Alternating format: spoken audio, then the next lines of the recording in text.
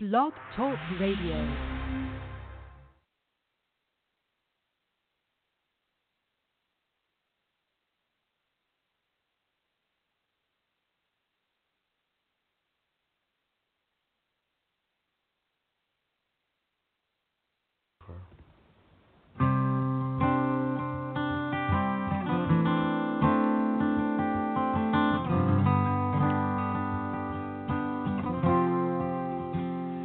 Left a stick out on the front step and signed all your names. Turned the porch light on just in case you wanted one more game. No referees, scoreboards, and the periods never end. Use the clouds as the ice rink while you play with all your friends. Well, hey, Mom and Dad, well, I made it to the show. You always told me I would, so don't you worry anymore. I got my teammates by my side, so you don't have to cry. Just promise me one last thing, you leave the light on, put my stick by the door.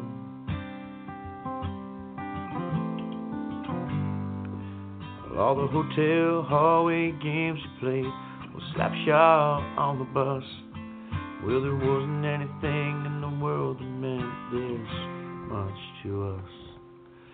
You use your tears to flood the ice and your prayers to keep us warm. This won't be our last game yet, we're still humbled strong. Hey, Mom and Dad, well, I made it to the show. You always told me I would, so don't you worry anymore. Got my teammates by my side, you don't have to cry. Just promise me one last thing, you leave the light on and put my stick by the door.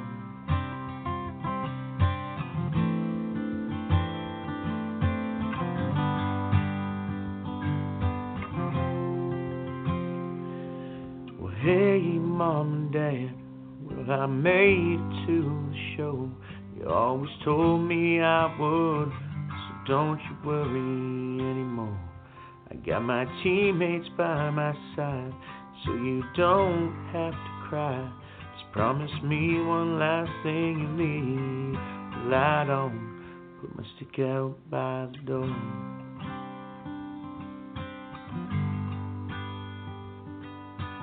Promise me you'll leave the light on and put my stick by the door.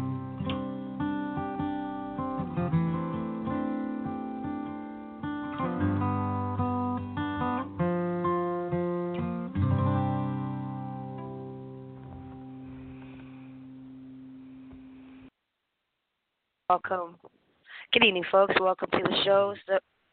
Sorry about the somber beginning. As you know, the Humboldt tragedy, and, well, hockey is very near and dear to my heart, and that's what the boys used to do. The parents would leave the light on, and when they came in, they'd leave their sticks by the door. So, yeah, keep putting those sticks out, folks, and it's playoff season. Go, Leafs, go. Sweep Boston. Welcome to the show. We're live. Where's my boys? Welcome to Tuesday Night Turmoil, right here on the Evolution Radio Network, with your host, Chaotic Katie, the Dean of Wrestling Referees, Steve Kane, and Sadistic Sean David. Now, let's go into the ER and get into the turmoil.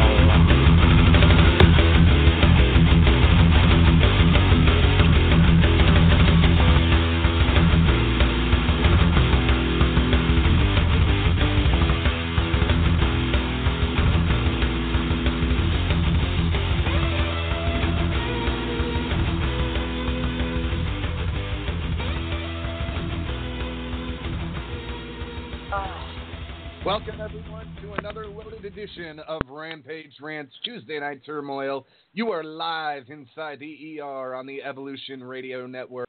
I am Sadistic Sean David. And I don't know where the Dean of man Wrestling is. Referee Steve Kane. I don't know where along with my two co-hosts line went, but... And the reason why this show will never be a bag of dicks, and the girl with the brand new taser, Kiana Katie. All right. Well, we're gonna. I'll have to get a taser sound effect for that. You don't need it. Oh, that's true. You can actually do it live. Except I don't want the bodies hit the floor. Let the bodies hit the floor.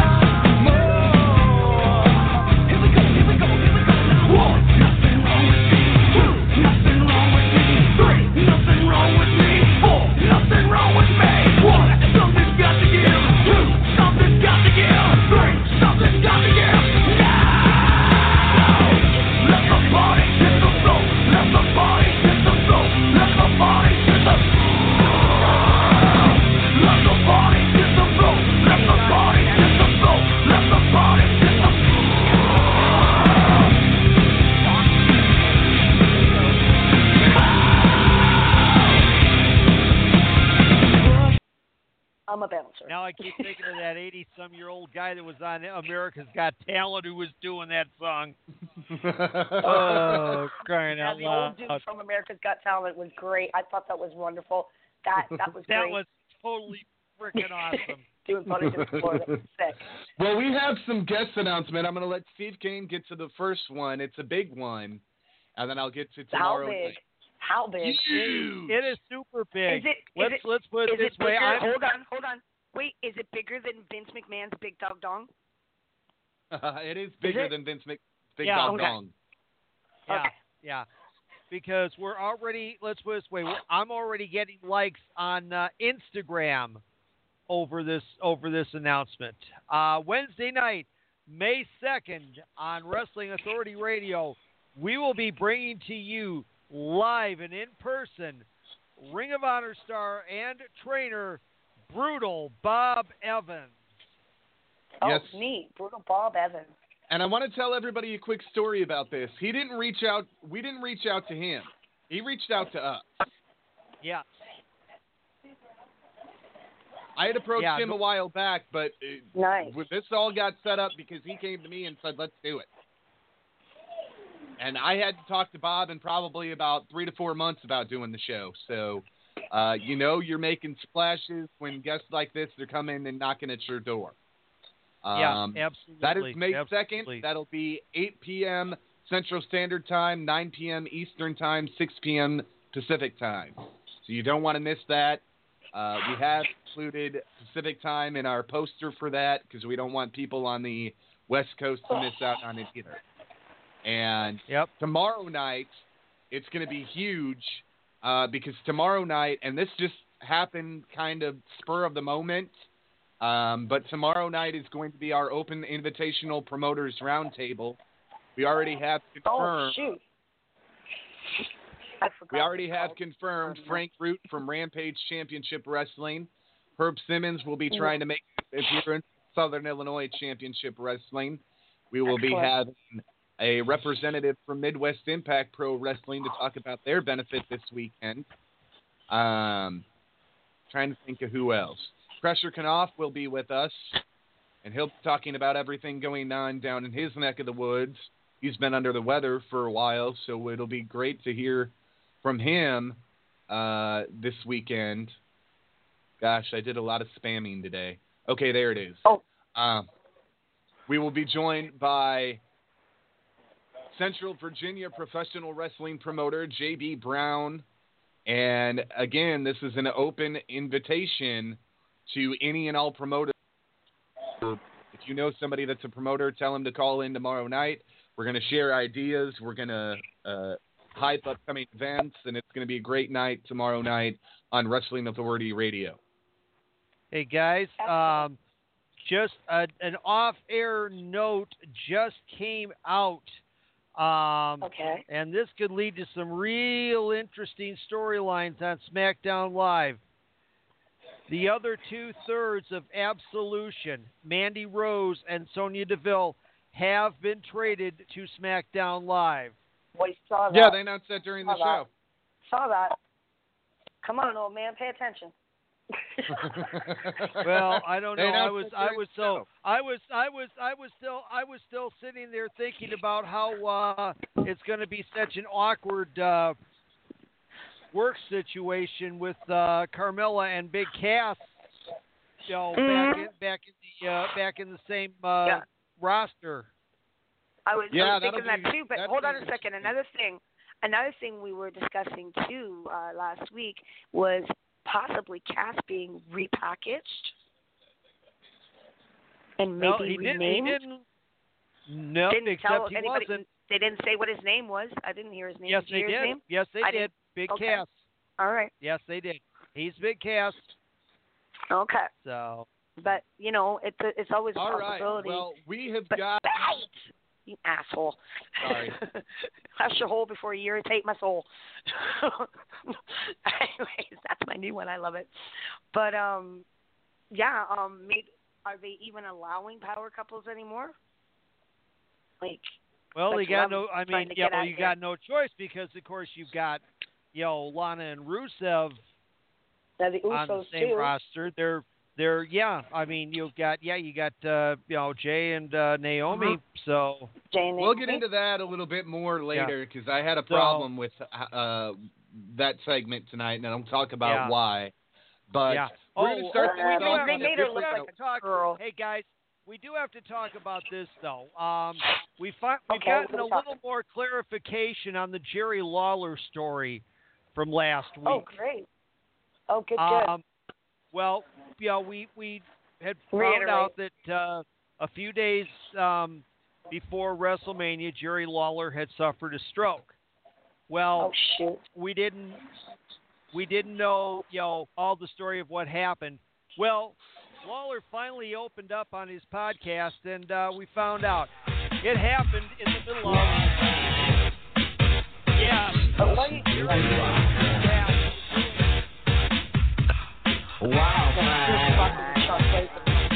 when it happened while he was having sex. Yes. What? Who was okay, he had a stroke while having sex? Yes, Lawler had a stroke while having sex. Jerry the King Lawler had a stroke while having sex. Okay. Yes. Yep. So if he would have died, he'd die with a fucking erection and a huge ass smile.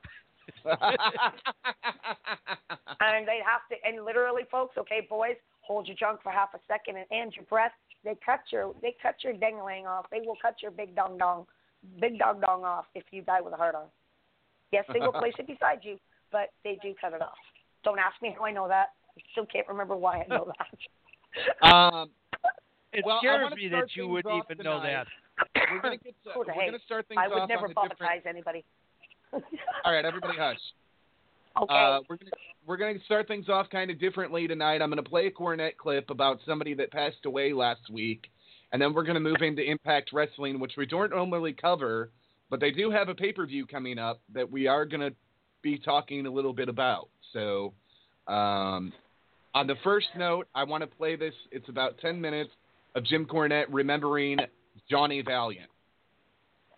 Okay. We didn't really get a chance to talk about it on the previous programs because we were pre-taped and et cetera, and we wanted to wait until the experience would reach everybody. But I obviously have been closer to Jimmy Valiant than Johnny over the years because Jimmy was here so long, and I've known him and worked with him so many times.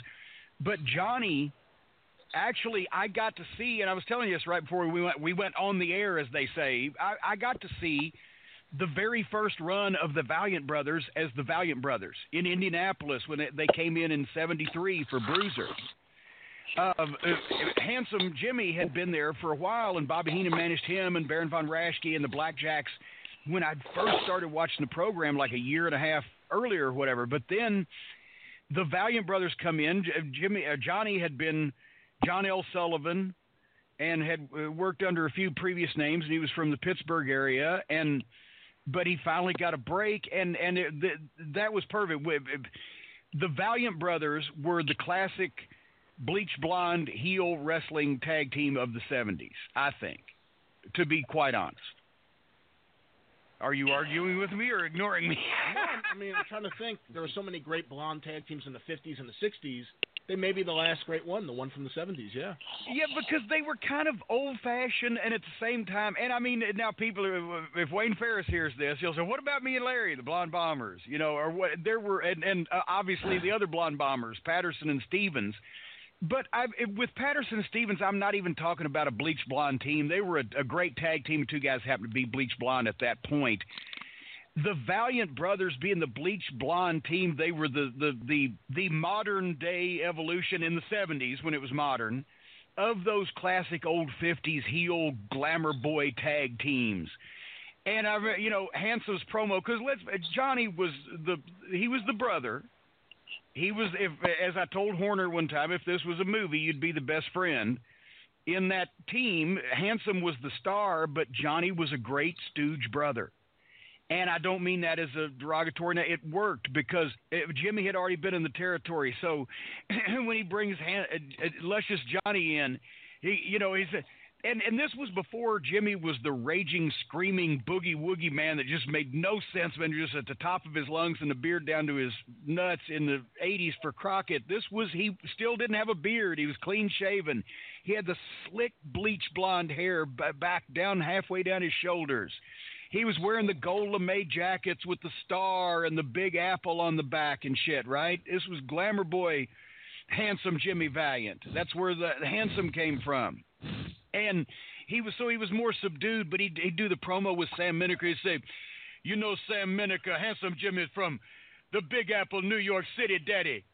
And Handsome Jimmy is the idol of the women, brother. And Handsome Jimmy, mama, has all these sexy muscles, baby daddy. And now I have brought Sam Miniker. I brought my brother from the Big Apple. I've gone all the way to the Big Apple daddy and got my brother mama. And his luscious Johnny baby daddy. And I mean, and it was like the only thing that we are brothers, we are the same, we are identical. The only difference between us is I'm not luscious, I'm just handsome, and he's not handsome, he's just luscious. Otherwise than that, we are completely identically the same, daddy. Mama Boogie. Yeah, and they had the sunglasses and with Lou Albano, they were perfect in New York, right? When they finally did go to New York. But meanwhile, Jimmy was born in fucking Tennessee and grew up mostly around Chicago, Hammond, Indiana. And Johnny is from Pittsburgh, so neither one had the New York accent. But for the people in Indianapolis, they thought, well, that's how those fucking people in New York talk. But it was great, and Jimmy was flamboyant, but Johnny hung with him in the ring, and they took the big bumps, and they backed up and stooged off and were chicken shit heels and did the glamour boy stuff, and it was and with Heenan, and it was good. So the first program, actually, well, I don't know about the first program, but the big program, they came in, established themselves as heels. Guess who was the tag team champions at the time in summer-ish 1973 in Indiana? Indiana babyface tag team, summer 73. The champions. It couldn't have been Bruiser and Snyder at that point. I don't know. You're half right. Dick the Bruiser and Bruno Sammartino. Oh, shit, yeah.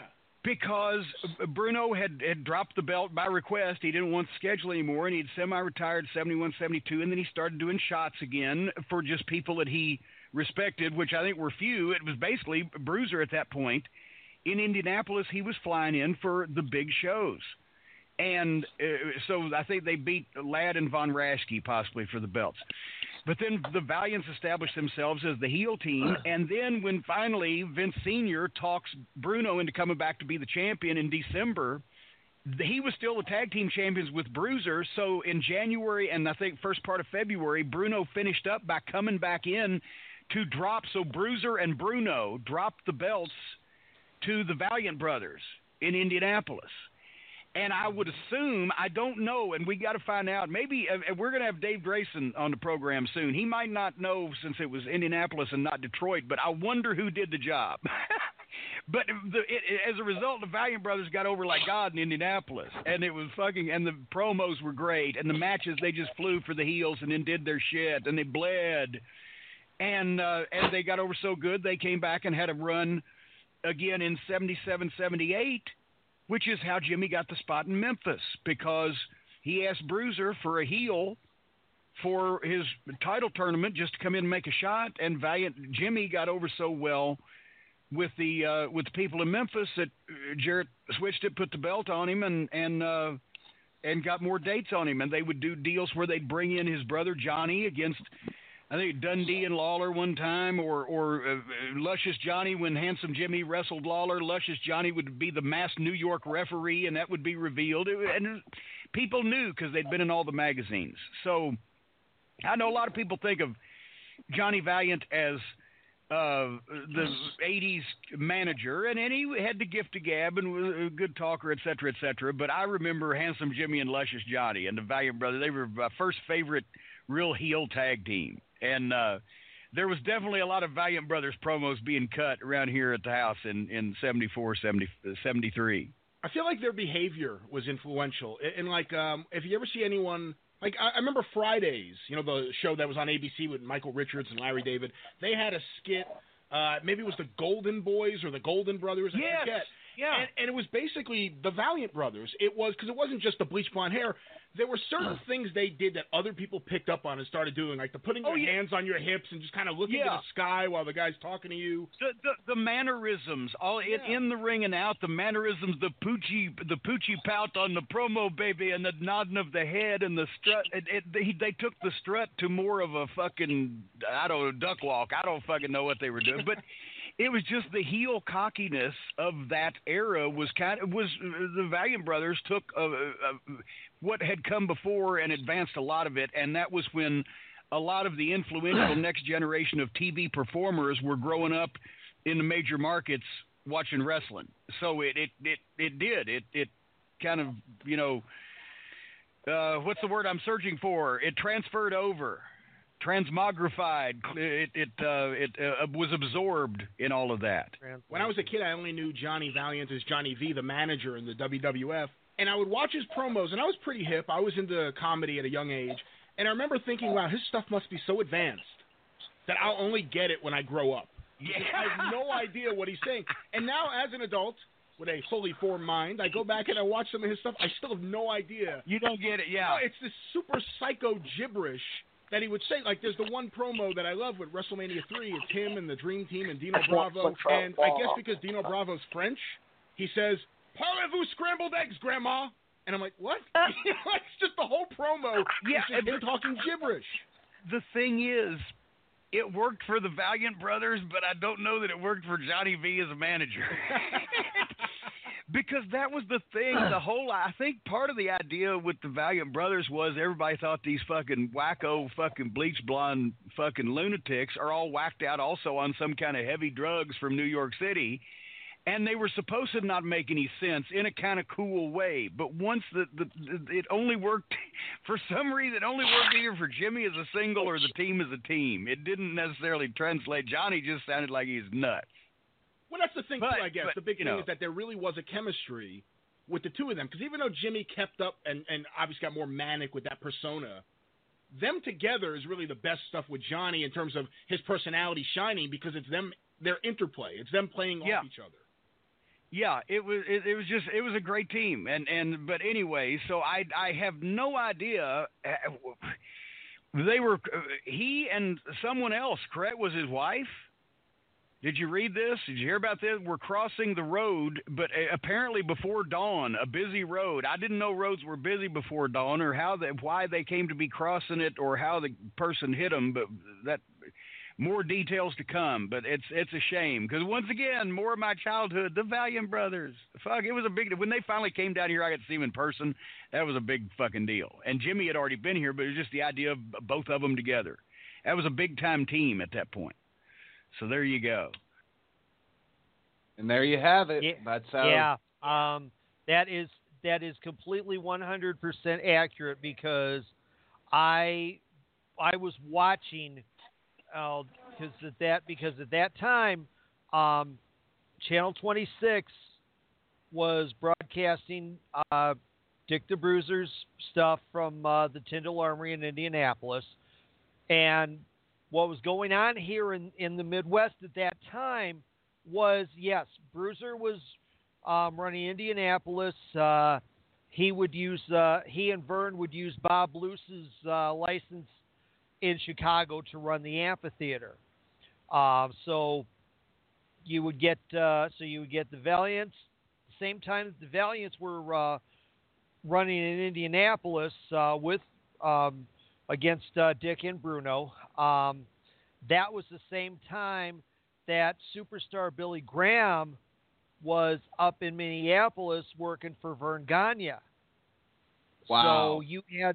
So you had this whole era of that very same type of promo that Jim was doing going on, in the two major promotions here in the Midwest.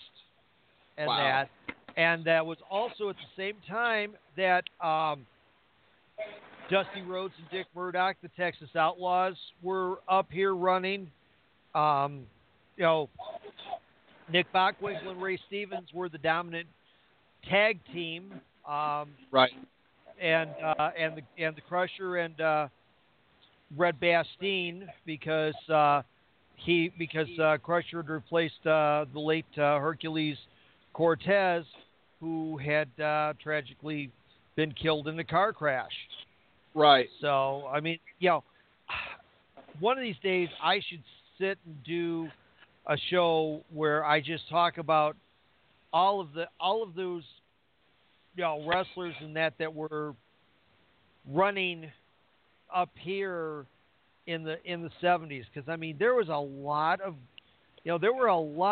great wrestlers working through the Midwest during Absolutely. that time period. I mean, Yep. I mean, and we talked about it last week. We're going to be doing a Bruisers WWA night. We've got some contacts from the old WWA, and we're going to be reaching out to them and putting together a WWA night. And fun, and it'll be a trip down memory lane. And for those that don't know the territory, like Katie and I, that didn't get to see all of it. Yeah. I'm too young. Mean, I'm too young in my fandom and did not have access. Right. But the thing right. is, I mean, we've had a lot of it with Scott Romer. Let me wait, one at a time. We're bringing these people here because we want to give you a history lesson. Ow! I just tased myself by accident live on air.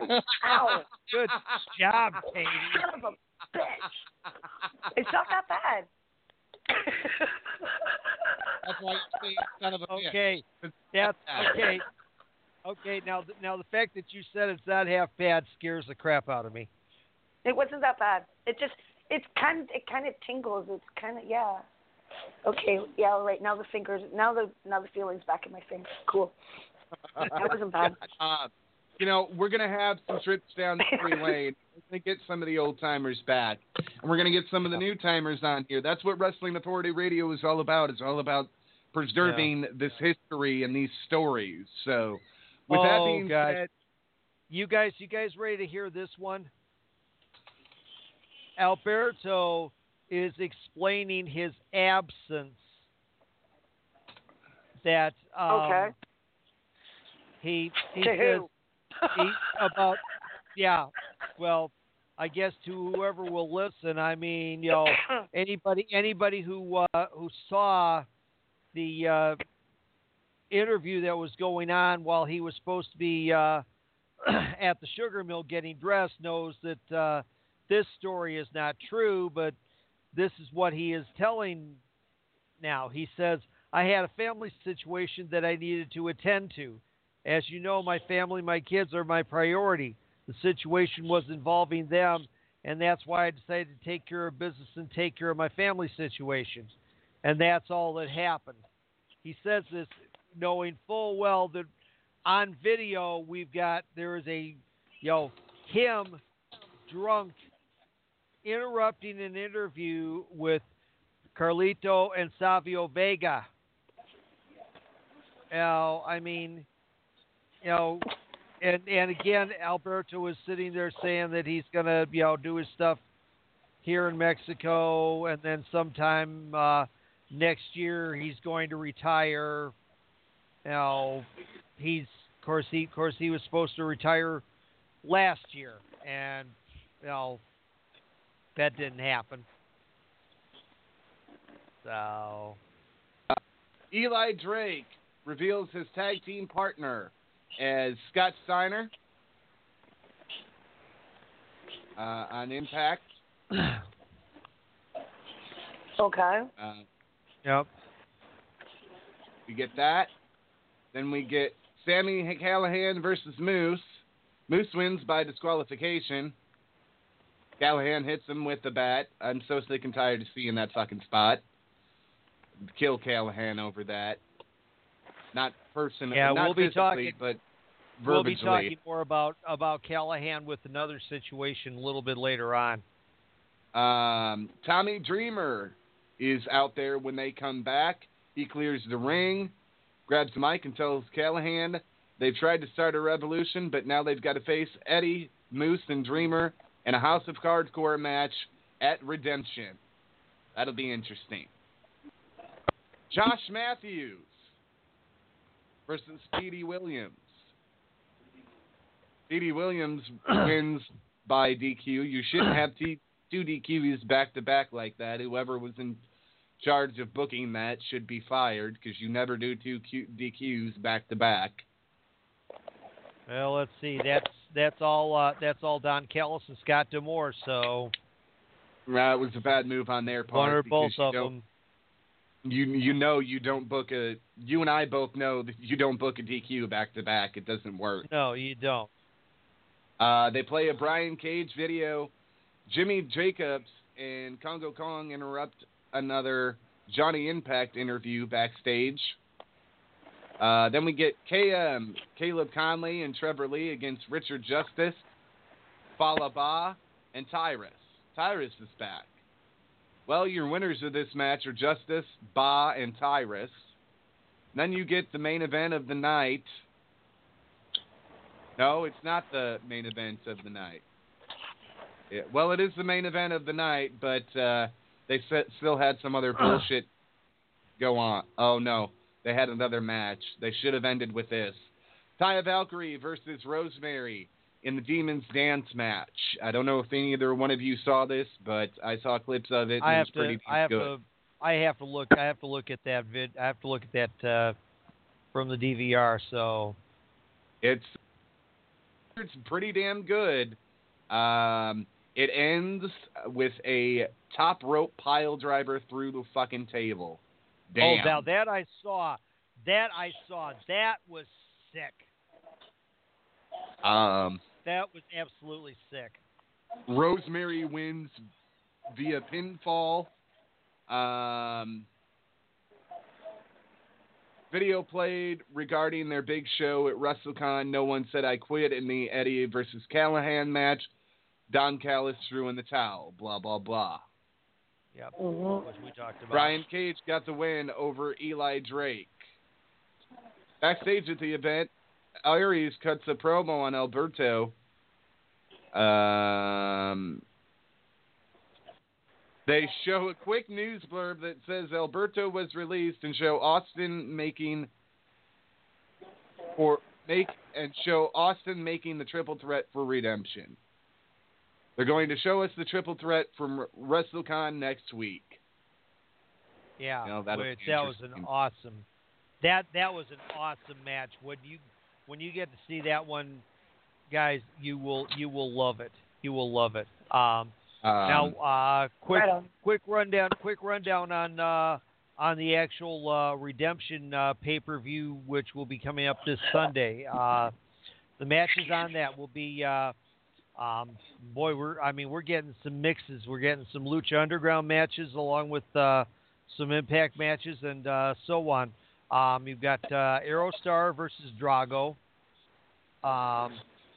In another 6-man, because the 6-way that they had at Impact versus Lucha Underground worked so well. 6-way. Tachi Ishimori versus Desmond Xavier versus El Hijo del Fantasma, a.k.a. King Cuerno, versus Brian Cage versus DJ Z versus Trevor Lee. Then the House of Hardcore match, as you were just talking about, Tommy Dreamer, Eddie Edwards, and Moose versus OVE. The Knockouts Championship, Ali will be defending against Rich Swann's wife, Sue Young. The Impact Tag Team Championship match, LAX defending against Eli Drake and Big Pop Pump Scott Steiner. Matt Sydal defends the X Division title against Petey Williams. Okay. What's that? So Big Papa Pump's back on Impact? Yes. Big Papa Pump, Scott Steiner is back. Yep. Good. And then of course the triple threat for the Impact Wrestling title. Aries defends against Phoenix and Pentagon Jr. Yes, that'll be a hell of a pay-per-view. If you can find it streaming, find it. Unfortunately, TNA does not have the network. We're not telling you to do that. You didn't hear that from us. No, you didn't hear that from us. You didn't hear anything. Yes. As Always Katie would say, as Katie will now say, shut your pie hole before you irritate my soul. No. Hush your hole before you irritate my soul. And you're not allowed to use that one. Only me and my friend Ashley. We came up with it. It's ours. So, yeah, just, we'll just have to see on that one because the TNA pay-per-views are like $40 to $50. So go to a friend's house, go to a bar that's got it, do something, go have I will find it in my own little way because I have ways. Believe me, I have ways. So I will. I don't want you finding something out. You're not finding something out. You ain't got ways to find nothing about me. We will bring you an update on Impact Wrestling's Redemption next week. And with that being said, we've got about 20 minutes. And keyword being try. We may be a couple minutes late on break, but we're going to run down SmackDown and Raw really quickly. Yeah. So, oh my gosh, what an opening for Raw last night. Oh yeah. Hold on. I didn't see it. Get the guns, the drugs, from my generation, I'll take a fall, the state, across the nation, and it's a sin, the guns, the fake, the fraud, the messing with me, come on, let's get it out. Move to the music, play that fucking music, move it to the music, yeah, let's get it out. Move to my music, play that fucking music. Let's through my music, yeah. Now get the guns, the drugs. From my generation, I'll take the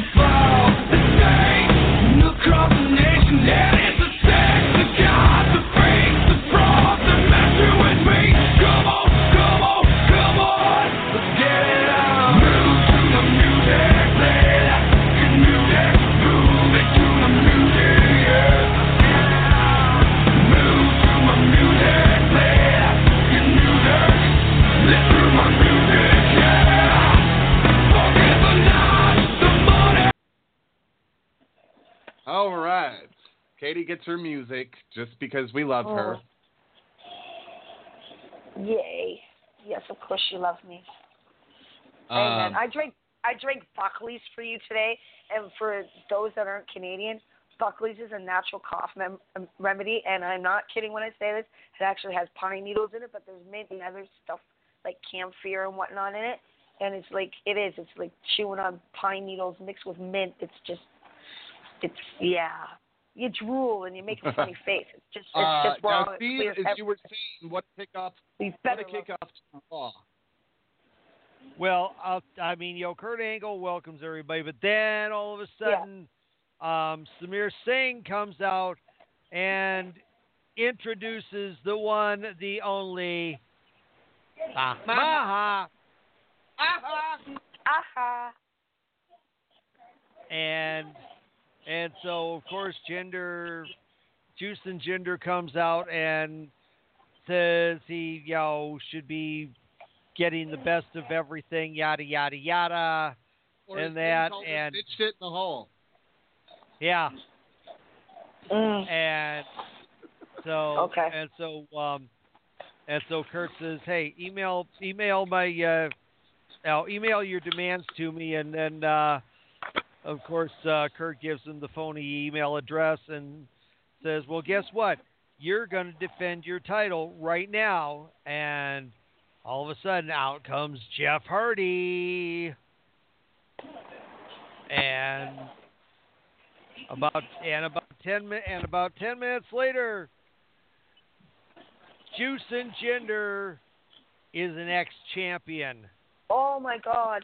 Holy no, man! It's no longer Juice. Sure, it may be juicing, but it's what do I call him? Bitch Jinder. Do you see his nipples pointing? His nipples are actually pointing down now, folks. Okay, he's starting to look like Hogan. He's starting to look like Hogan. Yeah, he's got saggy tiggle bitties. Yeah, yeah. Yeah, he's gonna need a bra here at any point. Oh yeah. Oh, that's another thing. Speaking of size, I noticed something too. You notice that Roman Reigns has lost size. You see his arms? You notice? I had not caught that because with everything that was going on last night, which was really heavy duty. I honestly wasn't looking at physical stuff. And that,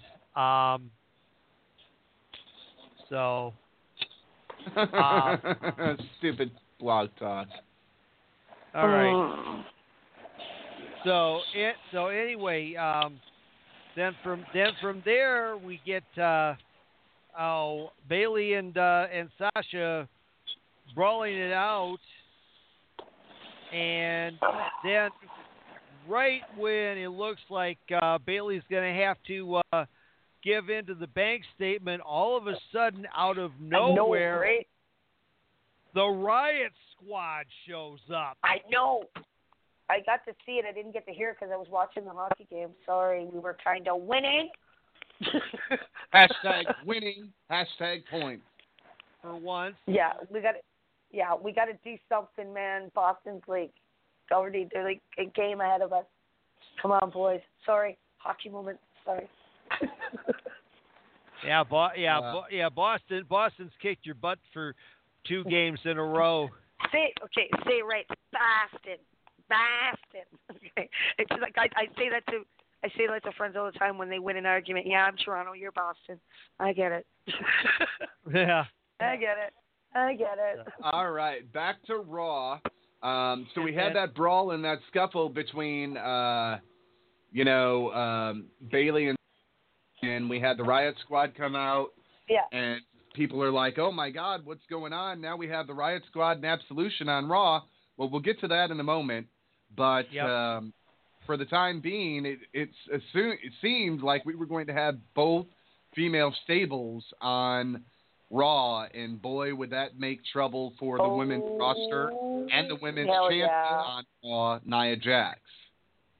And believe you me, we'll get into that in a minute. She's got some tough competition on that roster now. Yeah, she didn't really show up this week. She kind of did, but kind of didn't. But notice how the bully is pointing the finger and saying no, Nia's the bully. I'm of course. a little. Oh, of course. Yeah. Yeah. You see, that's the way it always is. The bullied reacts, and they're the toxic one. Yeah. Yep. Yeah. Exactly. Trust me. Exactly.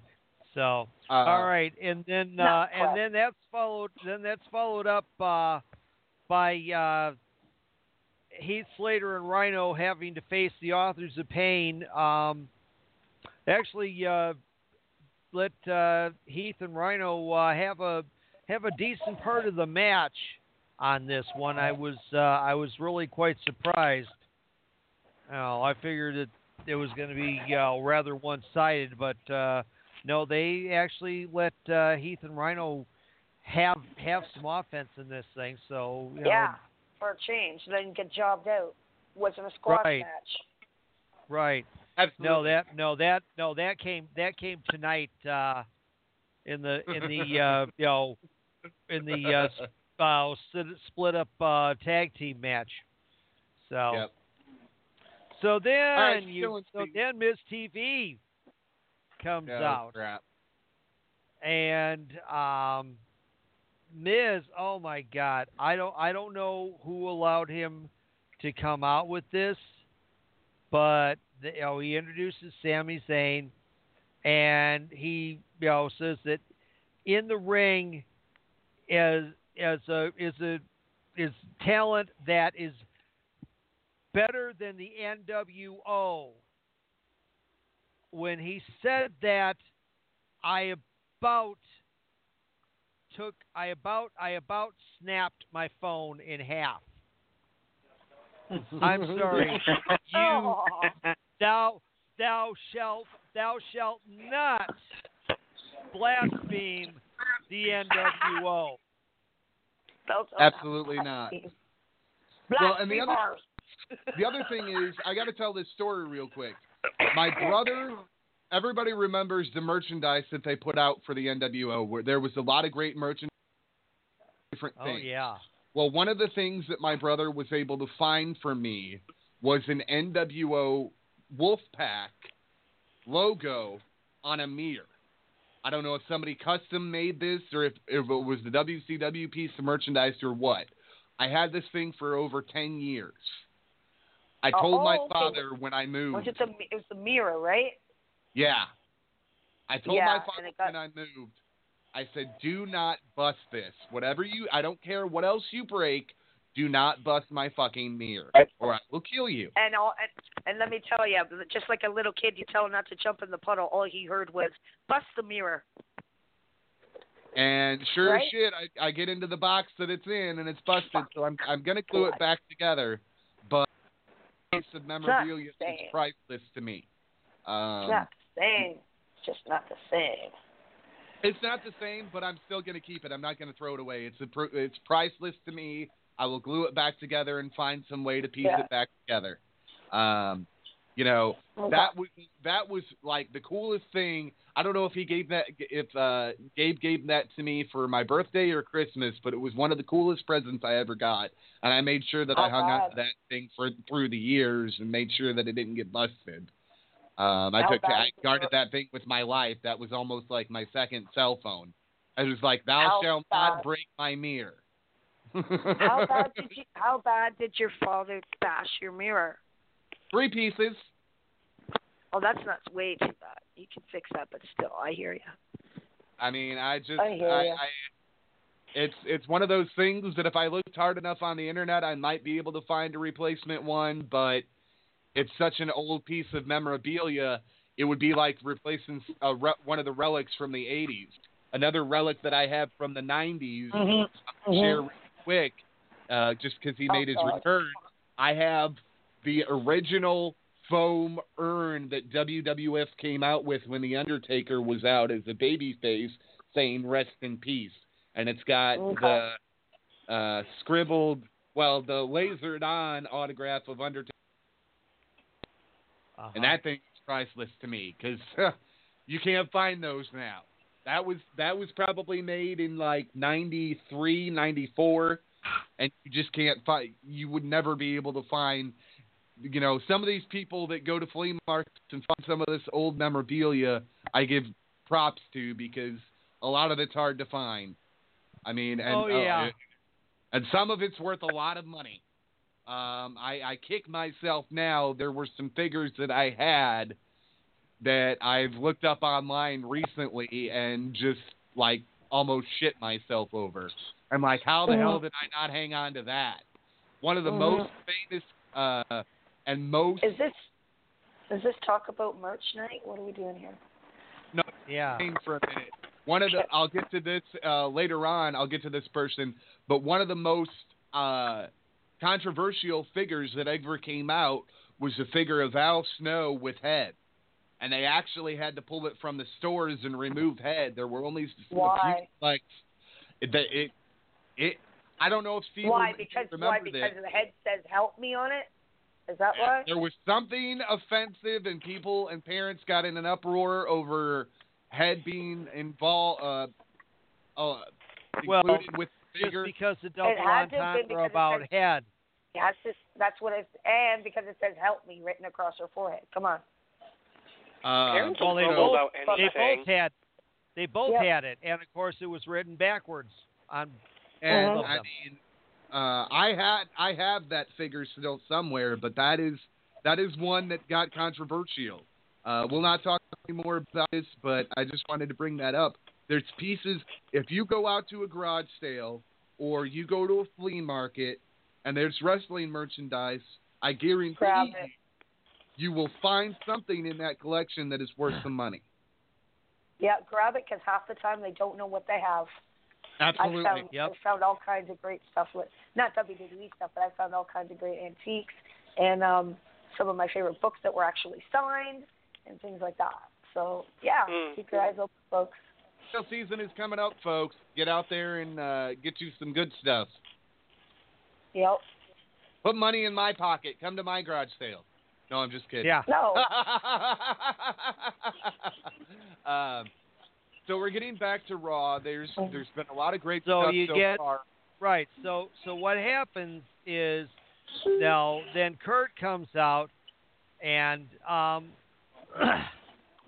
so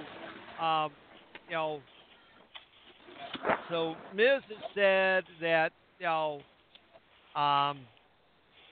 they're not going to be held back by by Shane McMahon, Paige, and yada yada yada. And so Kurt says, "Hey, Kurt comes out and says, "Wait a minute. These guys fought for a spot and nobody won. So they don't have they're not here. They don't even work for WWE." Well, then Sammy produces an email that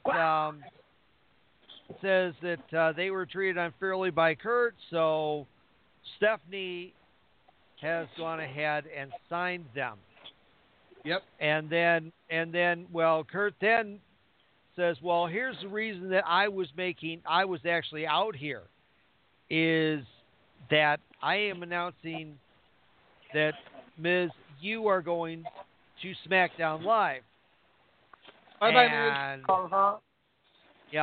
And so he's sitting there saying, well, we'll make SmackDown Live come to you from the B show to the best show. And then Kurt says, no, it's not we, it's you. You're going by yourself. No Miz Taraj. Yep. No Miz Taraj. I thought that was beautiful. And so as a send-off, we're going to put you guys in a 10-man match tonight.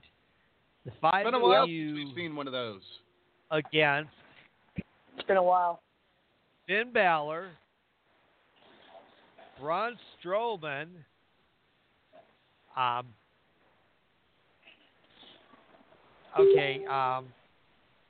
know, I can't remember it all either. I got it. Bobby Lashley. Yep. Seth Rollins And a superstar who has just been signed that will be announced later tonight. And then we get the Woken eater of planets. Yes. But before we get to that, there was a good point that was just brought up to me by one of our fans, and he said Stephanie must have forgotten that Owens beat up her dad. As evidently that's gotten forgiven.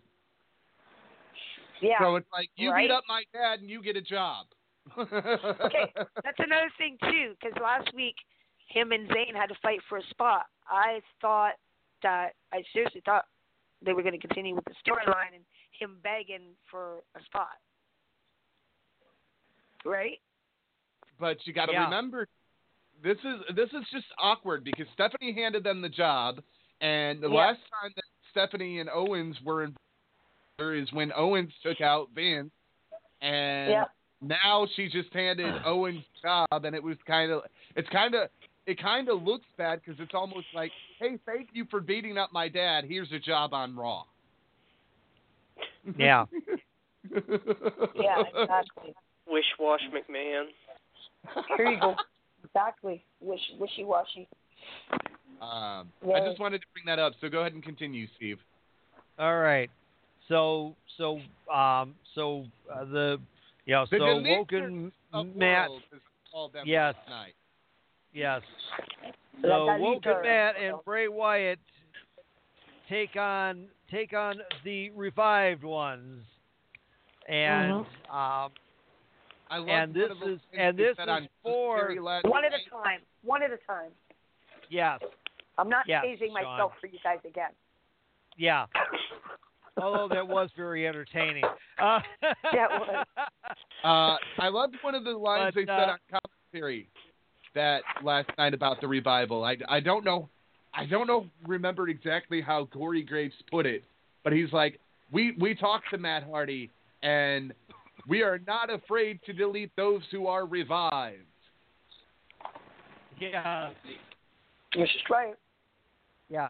I was like, that was pretty, Graves is weird.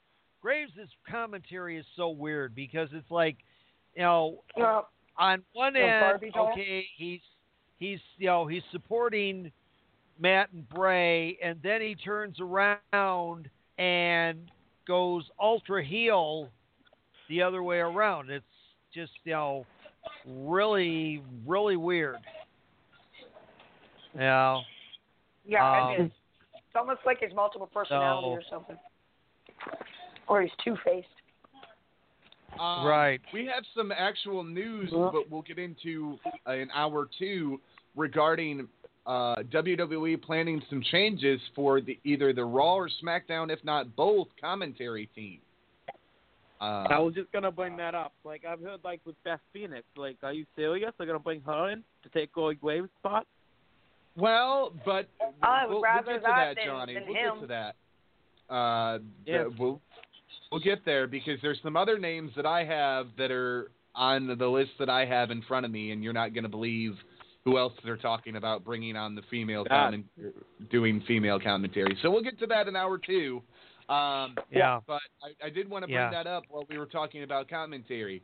Getting back to Raw. And then you get Cesaro and Sheamus backstage talking, and then all of a sudden, here comes Breezango. Yes. And they proceed to ticket the bar. Yep. For wearing dresses. Yeah. And jackets that there's no skirts. There's no connection between the the top piece and the bottom piece. I was surprised that Tyler did not call them Uggos. I was waiting for that. I was kind of hoping he would. But they're not Uggos. Neither one of them is ugly. And everybody knows how I feel about Cesaro. So that. Yeah, ginger. Yeah. Breathe. So, Breathe, Johnny. Breathe. so then you get a replay of the Ronda Rousey Stephanie situation, and then Ronda's real backstage quickly, Steve, with because Kurt. I don't know when we're going to have another chance to talk about it. I want to get everybody's opinion real quickly. Do you think that this Ronda Rousey Stephanie situation is over? I see it reviving itself at SummerSlam. I kind of hope it rehatches. I really do. I'll be honest. Well, there's more up, and I'll tell you about that in just a second. Yeah. But I love when the McMahons get their asses handed to them. I really do. Call it what you want. Except for Shane. I like when Shane doesn't. Because, well, I'm a Shane fan. Everybody knows it. Yep, so what? So anyway, so then you got Ronda backstage talking with Kurt, and then out comes Natalya, who is the now newest acquisition. Yeah. And bestie to Ronda Rousey. Right. Well, I want to see them in the ring. But here's together. the thing. Here's the thing. The reason that Natty's been moved over there is she is going to be feuding with Ronda. What? Oh. Yeah. Well, that wouldn't surprise me. Because they've trained together, they know each other very well, and they figure that she'll be able to work. She knows Ronda's strengths, she knows Ronda's weaknesses and limitations, and will be able to pull the best out of her. Well, and I think that's a good point because it gives Ronda with while you're waiting to get to WrestleMania with Stephanie. So, because I think or not WrestleMania, SummerSlam. I think that SummerSlam is going to be the rematch between the two of them. Yeah. All right. So. Because all right. I think that's where it's going to happen. I don't know if it'll be another tag team match. I would not like to see that. We saw it already. But I think that Ronda versus Stephanie with maybe Kurt in her corner and Triple H in Stephanie's corner is a one-on-one. Yeah. So, and then from there, Ember Moon against Mickie James. Oh, and Ember Moon. Yeah, I'm loving definitely some Ember Moon. really. Yeah, she's definitely really talented. I mean, I've been fortunate. I've been watching her, going through the NXT system and that, and she's definitely a great addition to the main roster. Absolutely. And that, she is phenomenal to watch. The gimmick is cool. I like it. I like it a lot. I liked her since I saw her on NXT the first time, and it's something different. I love her. It's not the same cookie cutter shit. No. Yeah. Exactly. It's not. And especially for WrestleMania. Especially for WrestleMania when they did. I don't know how to quite explain it, but it kind of reminded me of the Mendy the traditional Mendy that Indian ladies get on their hands. But in gold around her eyes. I was just I was in awe of her eye makeup that night. Just in awe. I couldn't say enough about it. And now I still can't. Yeah, it's definitely I mean her ring appearance is very well put together in that. I mean, WWE has she's wearing a war kilt. Come on, man. She's wearing a war kilt and everything. I love that woman. WWE does some great work in outfitting their talent and that. I agree with you.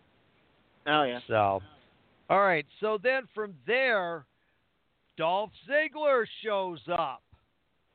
Indeed, Yeah, he did. and knew that was surprise. Biggie. And he does. We forgot and to he pose starts this question, Steve, when we started. Well, this is a question we asked ourselves at the end of the night, and we hope all of you did too, because it left people questioning what the hell is left for SmackDown, or who is left for SmackDown. Right. 'Cause Yeah. it seemed like people were popping at this left and point, right it's on. like, wait a second here, because Ziggler shows up, and then out comes the three members of Titus Worldwide, and so they start trying to talk to Dolph about joining them, and Dolph's like, I don't need you guys. Plus, I didn't come alone.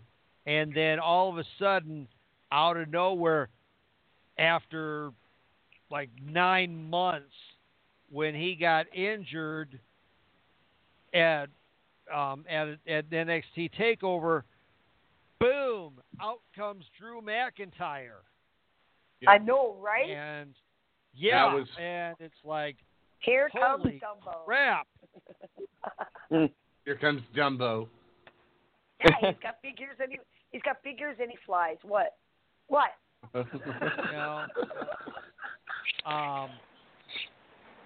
So then from there you get Roman Reigns continuing on with the same spiel he's been doing since before WrestleMania, that he's here, Brock isn't, and that in Saudi Arabia he will beat Brock in the cage and win the Universal title. And then all of a sudden the music hits, and Samoa Joe is back. Oh yeah. Well, he was back last week. And he says, "Let him have it. Let him have his moment." And he said, and he tells Reigns that, hey, whatever happens to you in the cage, a Backlash, I'm gonna get you, and I'm gonna take you out. And so then he teases the going to actually go ahead and fight Reigns and that, and backs off and everything. Then leading us to Mandy Rose going ahead and submitting to the sharpshooter from Natalia. And then definite shocker. I mean, the old expression in our industry goes that when you're leaving a promotion, you go out on your back. In other words, you lose your final match, and that. And this is what shocked me at first, and now of course knowing what happened tonight, we understand. And Breezango beats the Bar. Yeah. That was a little what the fuck moment for me last night. Yeah. Exactly. I'm like, you're kidding me. You have got to be kidding me. And then Elias starts to try to say, hey, he's done performing on the small places. He's only going to go for the big shows. Starts ripping on Lashley, and then he wants to give Renee a private performance. To which Renee says, "Well, we're out of time." And then who said they wanted to give Renee a repeated performance, a private performance? I forgot myself. Yeah. I didn't hear you. Yep. I didn't So hear you then the we first get time. right. So then we get to the main event. We get first introductions to Kevin Owens, Sami Zayn, and Miz and the Miztourage, and then you get Braun Strowman, Finn Balor, Bobby Lashley, Seth Rollins, and then comes the fifth and final entrant into the 10-man tag team match. And that was probably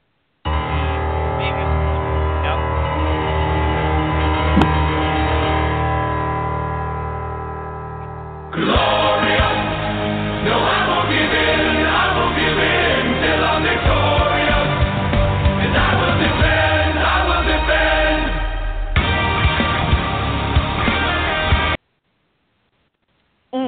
Yep. Bobby Lashley. No, Bobby Roode. There's too many Bobbies tonight. Bobby Roode, the glorious one, makes his Raw debut. And boy, what a match! And so, Strowman gets the pin on Miz with the power slam, and so Miz goes out on his back as well. All right, we're going to take our song break now. And you just read my mind. This is some new stuff that I loaded, so hope you enjoy it. Am I going crazy? Yeah, I think you made me.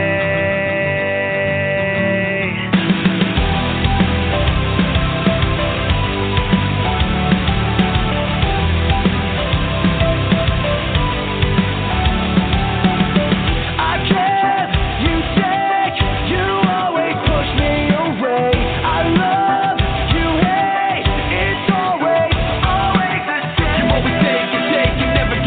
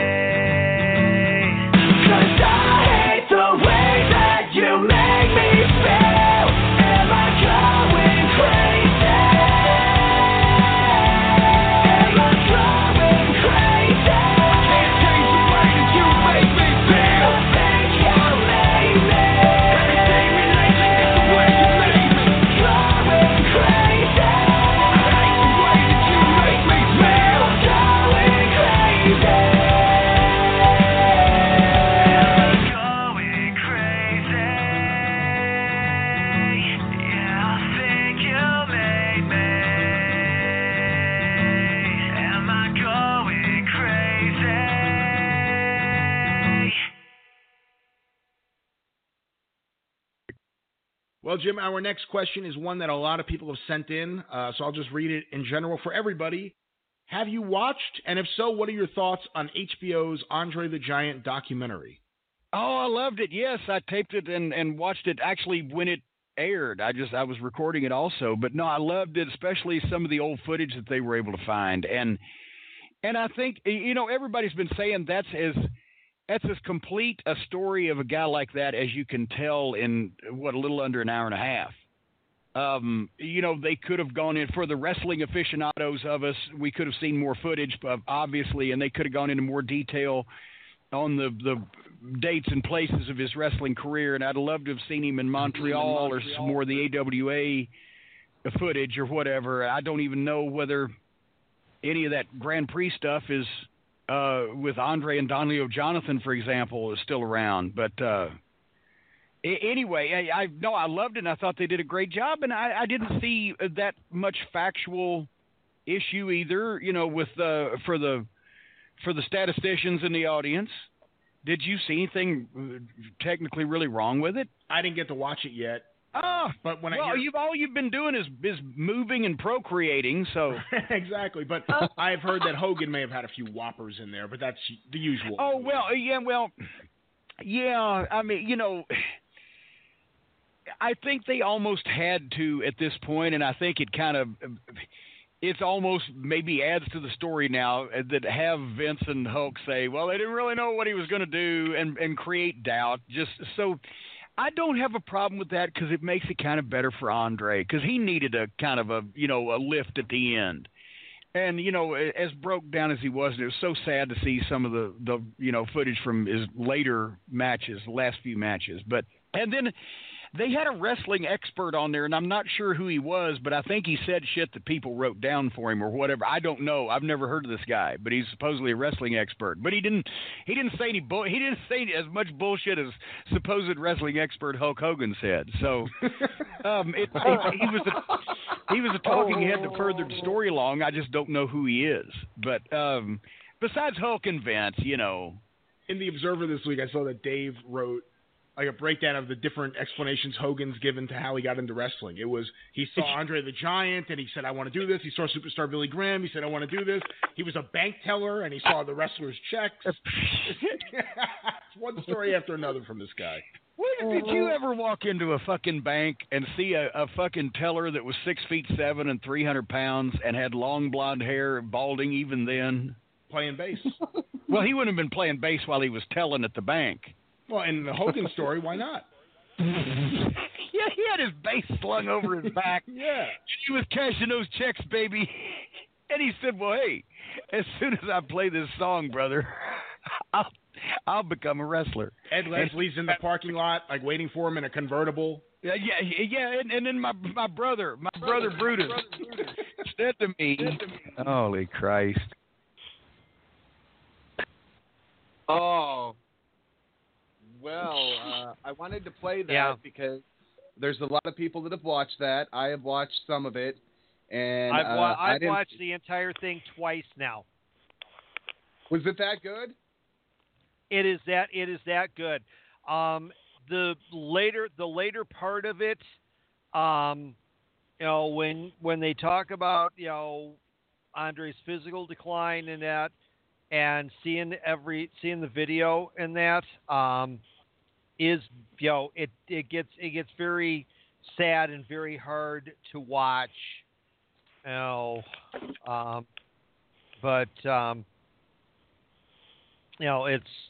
definitely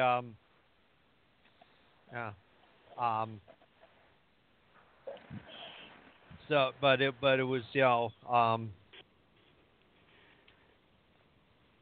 Yeah. Sorry, Steve. We didn't mean to throw you off. Yeah.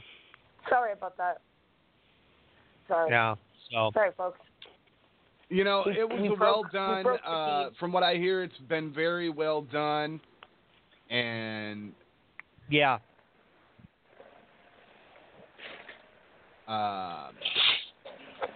Okay. Come on, definitely. Get it together. Definitely. And do you need tased? Seriously, yes, I need to wake up. Okay, now I got to make sure I keep my finger away from it this time. There you go. Yeah, my girlfriend Becca's listening, and she makes me tase myself on air. Sorry, darling. It'll happen again, I'm sure. We're going to get into SmackDown seriously, now. Steve, hold on. Steve, you need to go clip me tasing myself on air.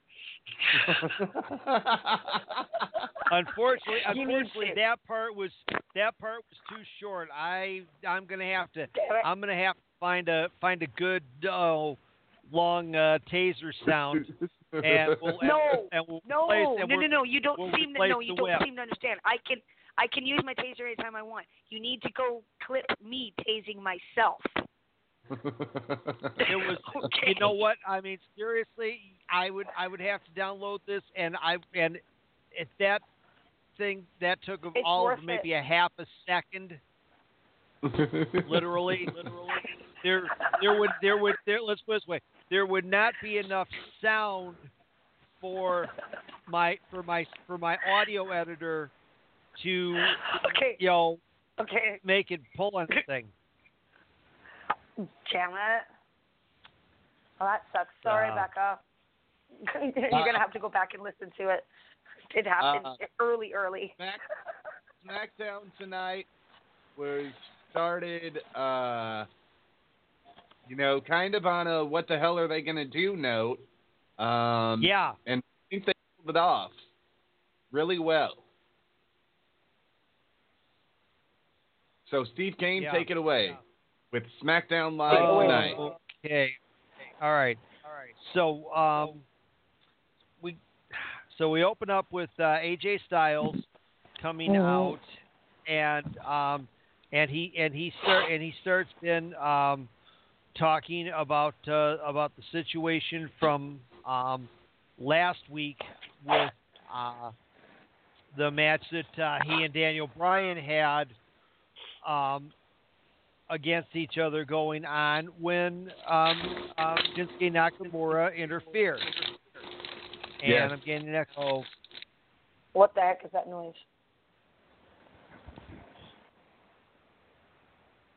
And so he proceeds to call out Shinsuke, but instead gets Aiden English, who then proceeds to rap and sing and rap again.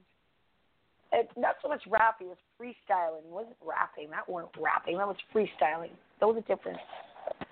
Well, hey, I'm old. I mean, outside of Rapper's Delight, you're kind of talking a little bit beyond my era. And that. Genre, you mean? So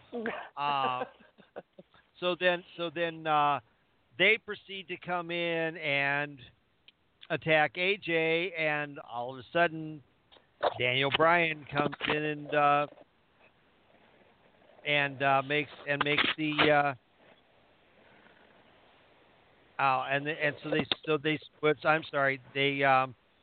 AJ starts to go ahead and come on in, and they decide and they set up a match.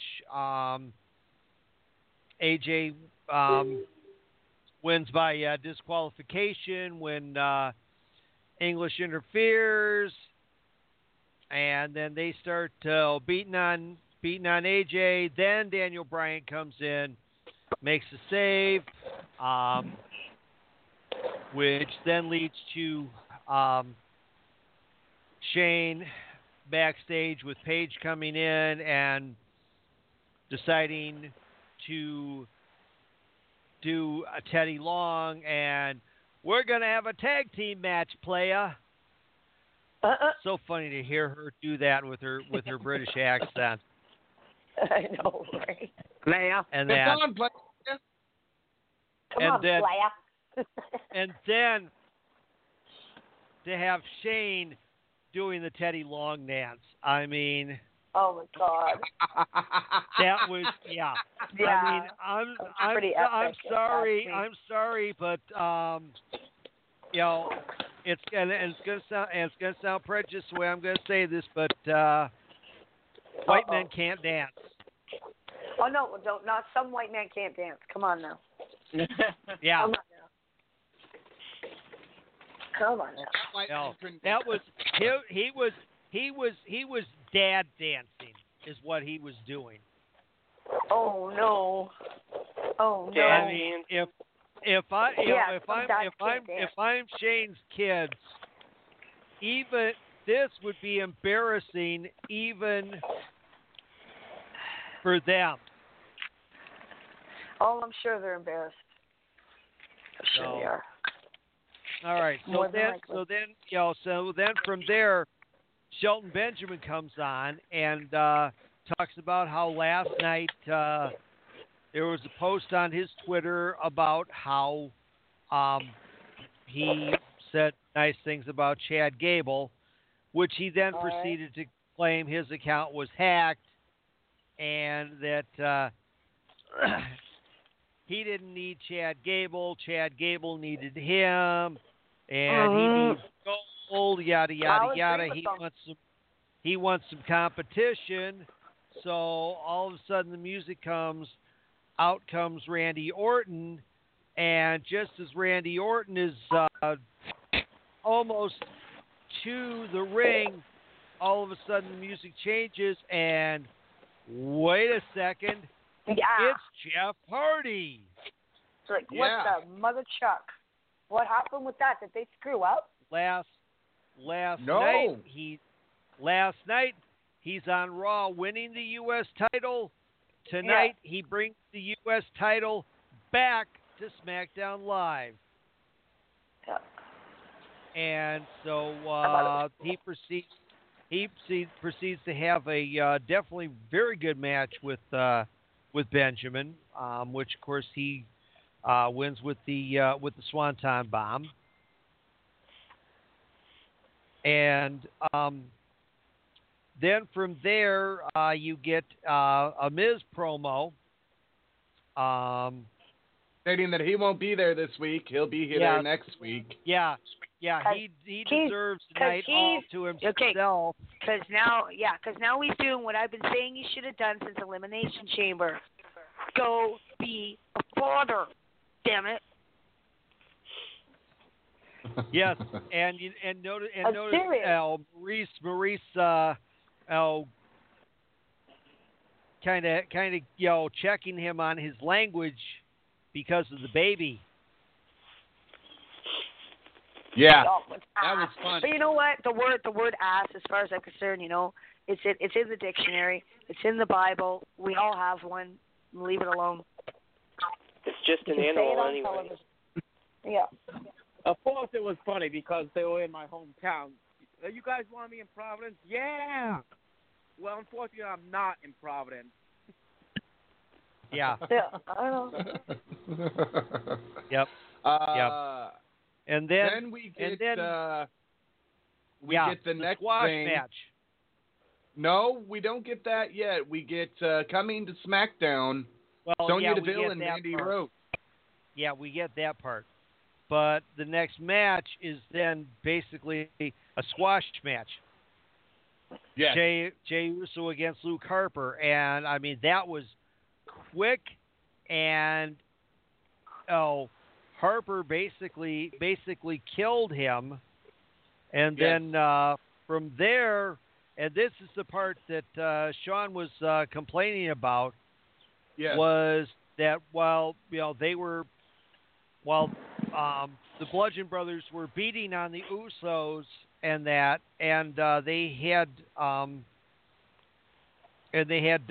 had Jimmy. They had thrown him into the steps, and all of a sudden, Naomi comes running out and screaming, and saying leave him alone, and so they pick up their stuff and they walk back up the ramp and out. Well, I wouldn't have not. If I was in creative, I would have not had it gone down that way. The first mistake that they did was letting her get past the Bludgeon Brothers, because she should have been in fear of her life to walk past one of them, if not both of them. That's number one. Number two, this is a PC society, so obviously you're not going to have Luke Harper or Eric Rowan hit her. Can't do that. I get that. Yeah, especially when it's a billion-dollar publicly traded corporation. But That's right. you can. I would have had Luke Harper standing at the ramp waiting for her, or I would have had Eric Rowan standing at the ramp waiting for her, and I would have had Luke Harper with the hammer getting ready to take it to Jimmy or whatever Uso she's married to, and then have her come down and plead with Eric to try to get them to stop, and then they would stop. Yeah. But she wouldn't have gotten down to the ring to Jimmy, because that made them look weak. Right. That made them. Well, I mean, it should have been Harper on the ramp, and Rowan still down in front of the ring by the steps to do that, because Harper is more the lead guy, and Rowan's the muscle. Yeah. So, I mean, although you're sitting there, you're talking two guys that are about 6'4", 265 apiece, that are just, muscle bound, behemoths anyway. Yeah. Right. So. I mean, and that's just the way I would have done it. It would have been stronger. It would have been produced as a stronger angle, and would have come across a hell of a lot more heavy on television than what it did. Because that just. Yeah. I mean, exactly. It was cool for a moment, but then when I saw Naomi come out, it just made me feel like, are we watching something on set? And action! Just making that scene coming right down. It just felt like this was on set, filming something. Yeah. We go to commercial, we come back, Sin Cara is in the ring. Sin Cara is waiting for his opponent, and out comes Samoa Joe. Yeah. Joe is gonna kill you. Joe is gonna kill you. Yes. Joe hits him with the angry butt sex. And and adios, Sin Cara. Yes. Adios. Hasta la vista. Hasta la vista, baby. And then a promo is Samoa grabs the mic and says this is the land of opportunity. He lists Daniel Bryan, Randy Orton, and AJ Styles. Joe says that he's going to destroy Roman Reigns. He says that if Roman Reigns should happen to beat Brock Lesnar, that he is going to strip the title from Roman Reigns' body and bring it to SmackDown. Believe that. Yeah. When he finished up with Believe That. Did you kind of feel it as a letdown? Because that was kind of like the letdown for Raw, probably. I mean, he made his return on Raw, of course, and then all of a sudden he gets put to SmackDown. Like, there's nothing more that I'm wanting to see, of course. If they're going to want to do a feud, I would like to see an old-time TNA with him and AJ. This is going to be a way, Johnny, that they're going to build the interpromotional pay-per-views, is what they're going to do with this. They're using this to make people buy, because you've got a guy from that's now drafted on SmackDown that's going to be going against a guy that's drafted on Raw. And it's going to make for a hell of a backlash match, because, what better brand is going to win? Who's going to have the bragging rights after Backlash on the GM side? So that's the way they're doing that. A video promo is shown. Video promo is shown, and next, I didn't even think this was going to happen, but we are introduced to Sam. Yeah. Now at this point, it's just the three of them. At this point, they didn't advertise Nikki Cross being in there with them, so I don't know, if that means they're keeping her at NXT for a while longer, or what's going to happen. But it will be Eric Young, Alexander Wolf, and Killian Dane. Yes. Yeah. That'll be hell. Now, Killian Dane is, a part of that tag team. So you put Eric Young on his own in the singles land and put those two in the tag team division, and you lighten up SmackDown a little bit. Then we get we get Daniel Bryan walking around backstage. He's cut by Renee Young. They're talking, promo. and then all of a sudden somebody approaches and they both kind of stop, and Daniel Bryan turns around and all of a sudden pan the camera up. It's all 7 foot of Big Cat. Big Cat. Which means awkward work situation. For Carmella. Mm-hmm. For both, But like I said, maybe they'll allow them to appear together. Who knows? So we get the Mellebration, blah blah blah blah blah blah, women, blah blah blah blah, Carmella, blah blah blah blah blah. She's going to miss Charlotte. Frankie, her briefcase. She doesn't miss Ellsworth. Charlotte. Charlotte comes out and says, your video was conveniently missing the fact that the Chinless Wonder helped you get that briefcase. and Exactly. Yep. And the only reason you got the title was due to the Iconics. And then out come the Iconics. And they come out and begin mocking Charlotte for saying that they're blaming them for her losing the title.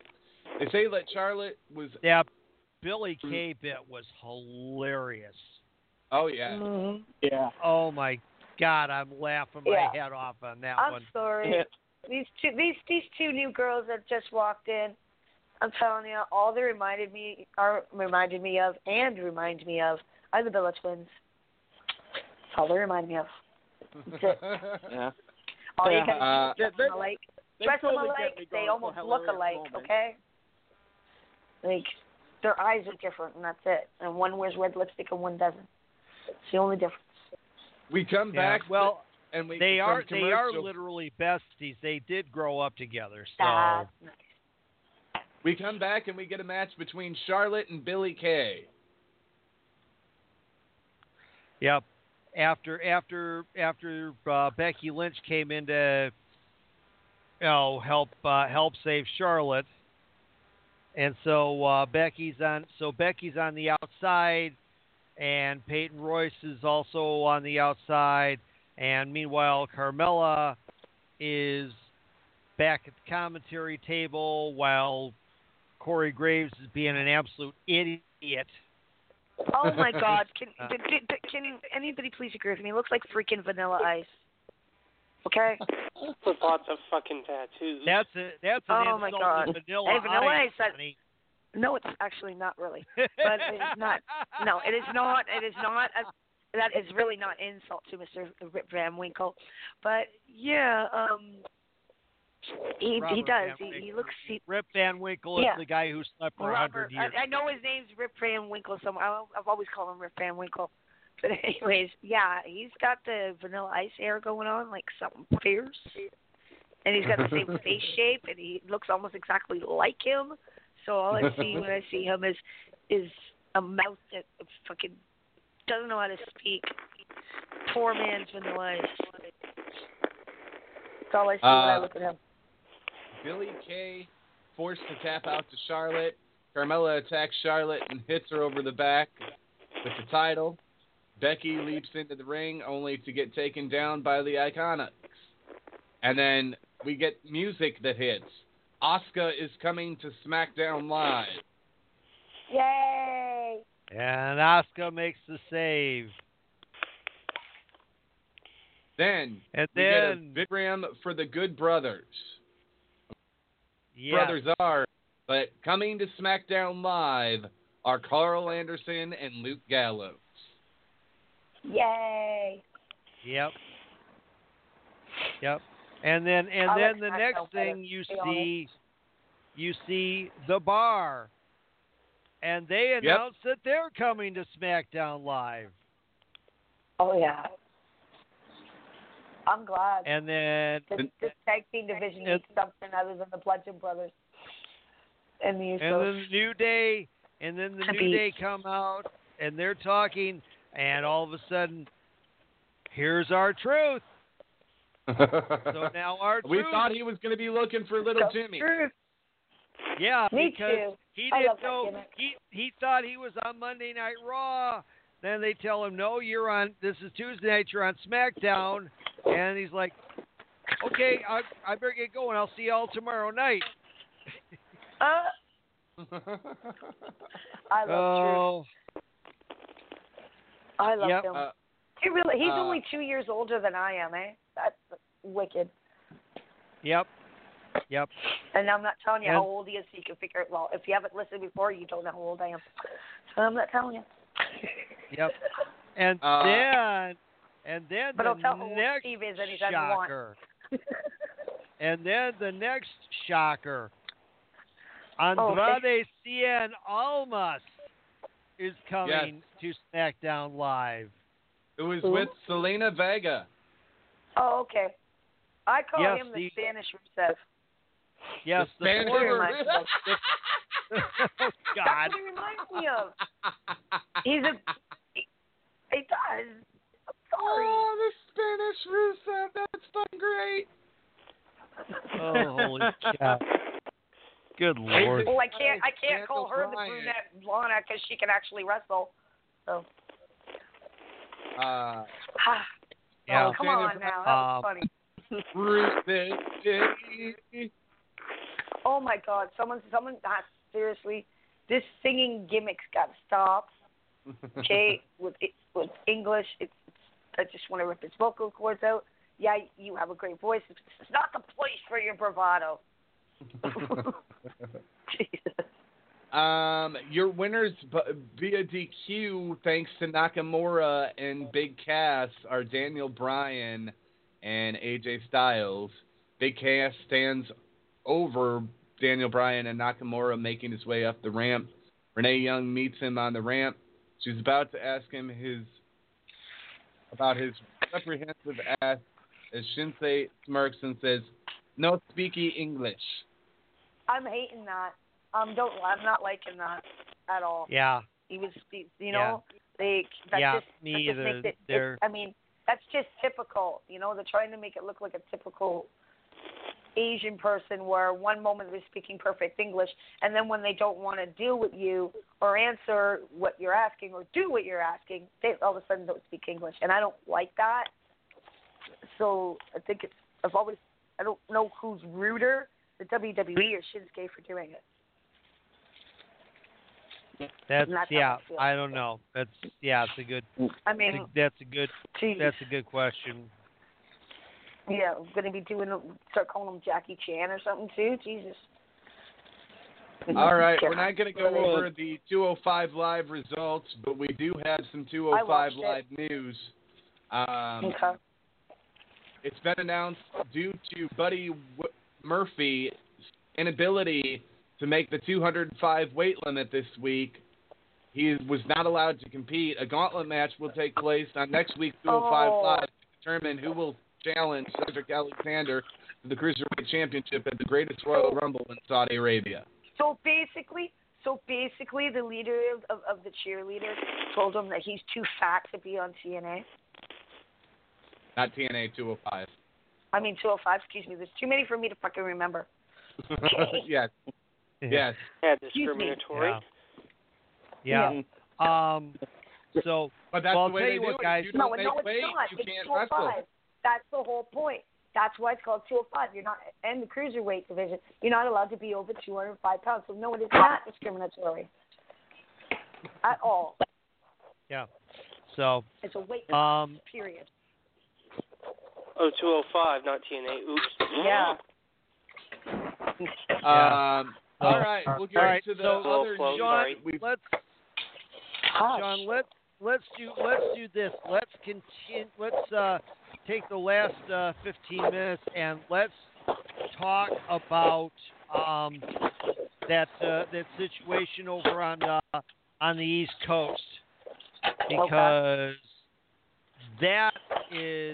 that's some really, really serious stuff that's going on. I will let you take that away. I sent you that article. I only skimmed through it. I saw bits and pieces of it before I fell asleep. I'll tell you what. I have to. Well, I'll tell you what. I have to. Let me do this. I have to go back through the conversation and find it, because trying to. Here we go. Hold on. Hang on. Okay, this is what I do. Okay, so Saturday night, during the CZW Best of the Best show, they had two of their top guys quit the promotion. One of them quit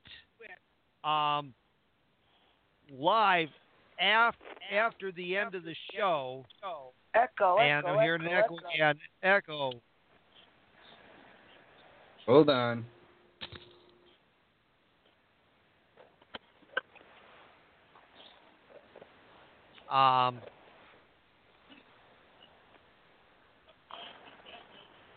But Joey Janela quit right at the end of the main event. Sami Callihan quit. Shit. And which that's big, because Sammy was the booker for CZW. Oh wow. CZW. And so now DJ Hyde, who has been on our show in the past, we have to put that disclaimer in, is putting everybody in the locker room on notice that they either work for CZW or if they work for the competition, which is called GCW, unless your name is Matt Tremont, you're done with CZW. And apparently, according to the way this story reads, Hyde tried to get the most recent GCW show closed down by calling the cops and saying that GCW was in breach of their promoter's license, which was an absolute crock. Rich Swann also returned over to wrestling at CZW Saturday night,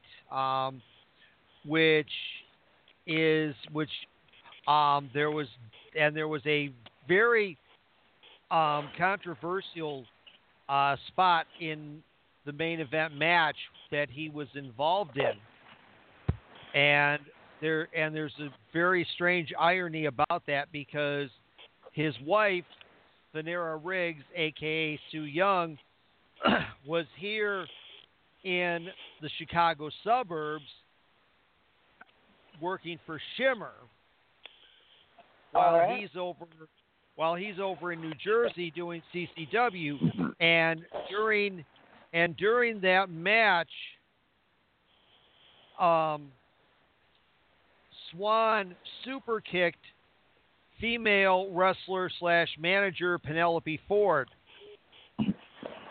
and shrug it and they had him shrug it off.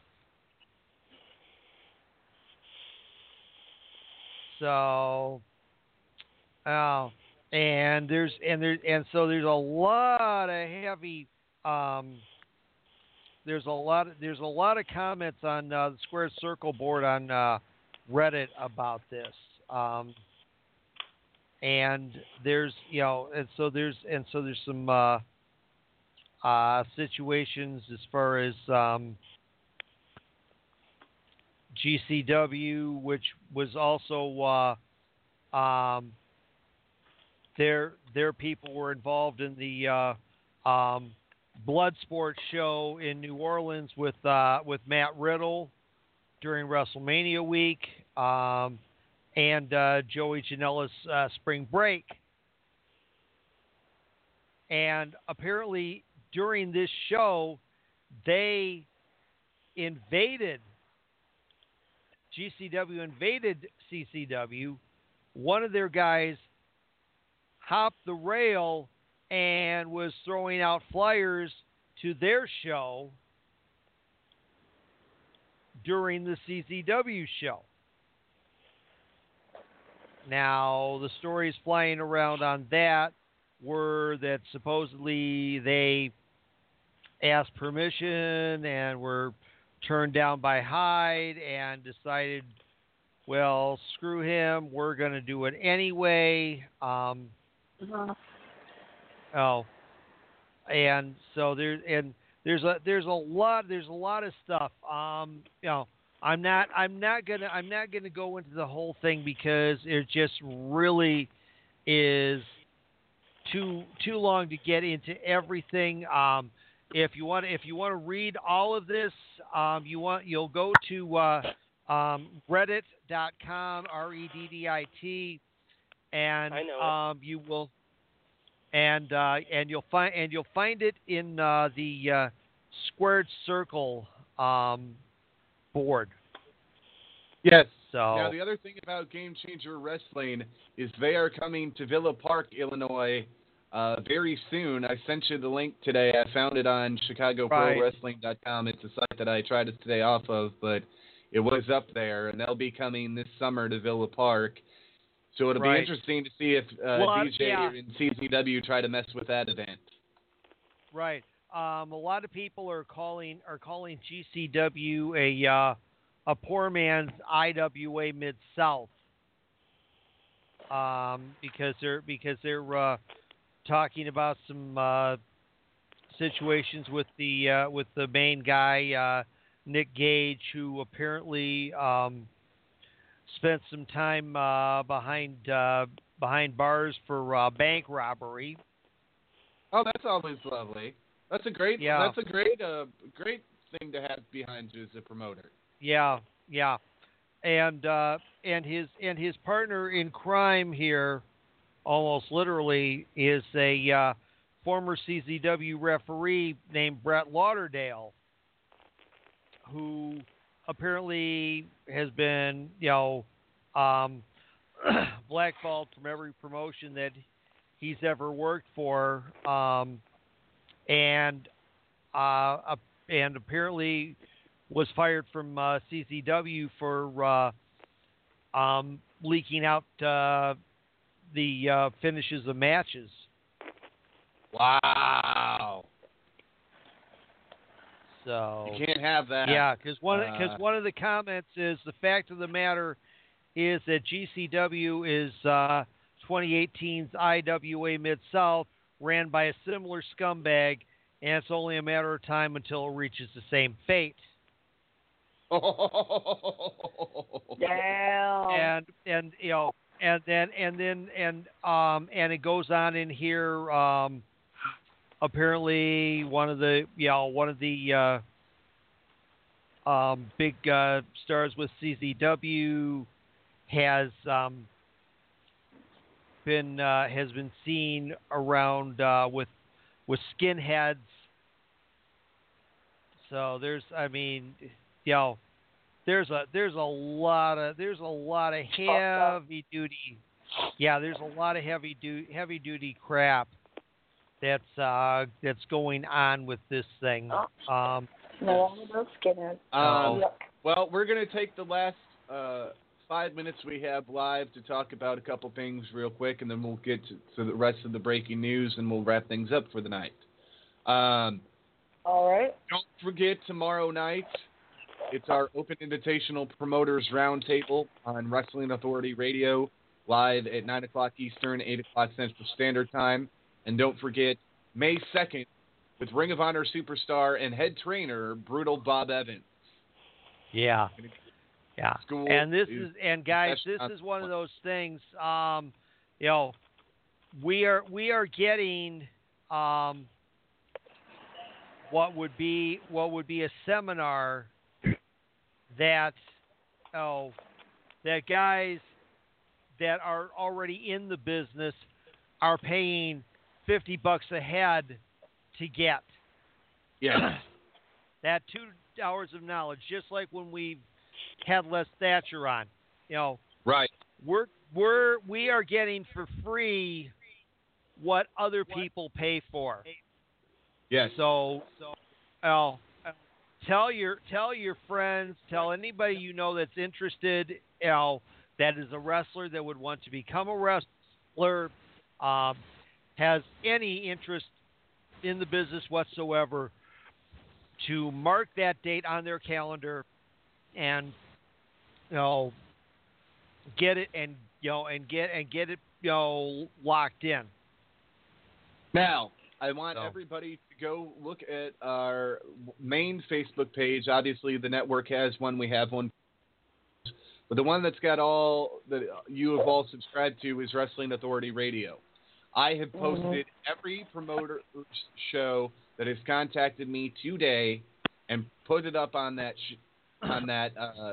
page. If you do not get your butt out to an independent show this weekend, a live event, it's your own damn fault, and you're not a wrestling fan. Because there is plenty of good wrestling. I'm Canadian. I can't get there. Don't say that. There is plenty of good wrestling going on all over the United States, all over Canada, all over the globe. We know that we have listeners all over the globe. Get your ass out. I have an announcement, and I haven't even told you guys yet. Speaking of stuff that's going around in my town, boys, guess who I have a chance to meet, greet, have drinks, and eat with on June 16th. Take a wild guess. Who do I want to meet? Is the one male wrestler that I've always wanted to meet? Come on, I'm not giving you any more hints. Steamboat? You know that shut your one. hole. That's right. It's Mr. Ricky, the Dragon, Steamboat. Yeah. Okay. Well, you better be there. Make sure you. Hold on. Shut up. My announcement. Being brought to you by Greek Town Wrestling. And yeah, people, if you're in Toronto, it's going to be in Greek Town. June 16th. I've been quoted by Rob $60 for tickets, but I've also seen a $90 selection for tickets, and that just sounds like I'd get more time with Mr. Ricky, the Dragon, Steamboat. So yeah, I might not have a voice after I meet him.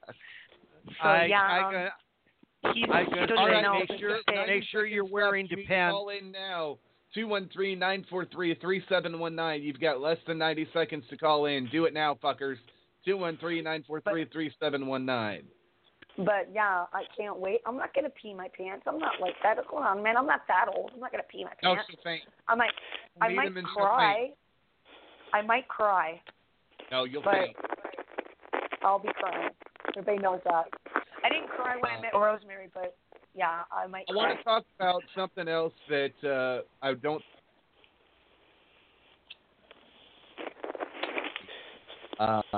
There are 3 events going on in Illinois this weekend. And if you can get to one of them, we'd greatly appreciate it. There was Rumble for the Kids, benefiting PS Plays with Demolition and the Honky Tonk Man this Saturday night in Princeton, Illinois. I believe it's a 5 p.m. bell time. You want to check that out. That is not an event that I am tied to. I will disclose that freely, but I would definitely appreciate it if you're in the area that you could go out and support that. The other one is in Pontoon Beach, Illinois, this Saturday night. It's RCW Steel City Strong. It's a benefit for the Pollock family, 15 and 17-year-old children that lost their father to a heart attack.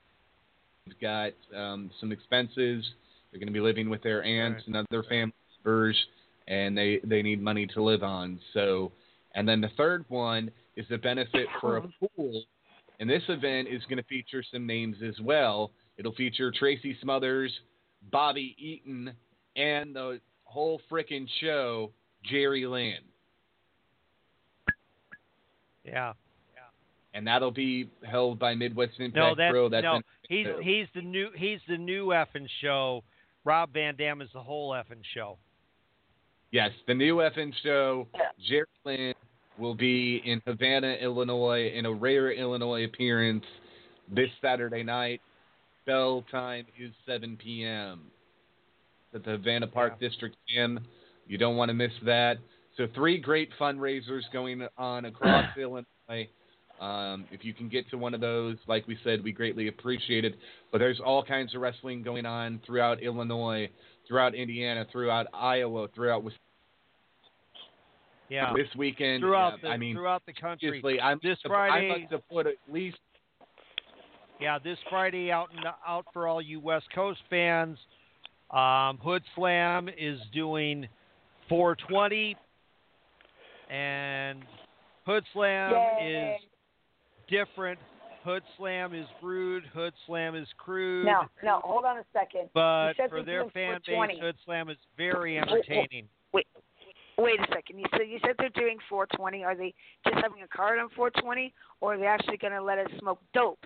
Because at their card. Well, it is California. They shouldn't call it 420. Well, it is California, but you have to remember Hood Slam's West Coast.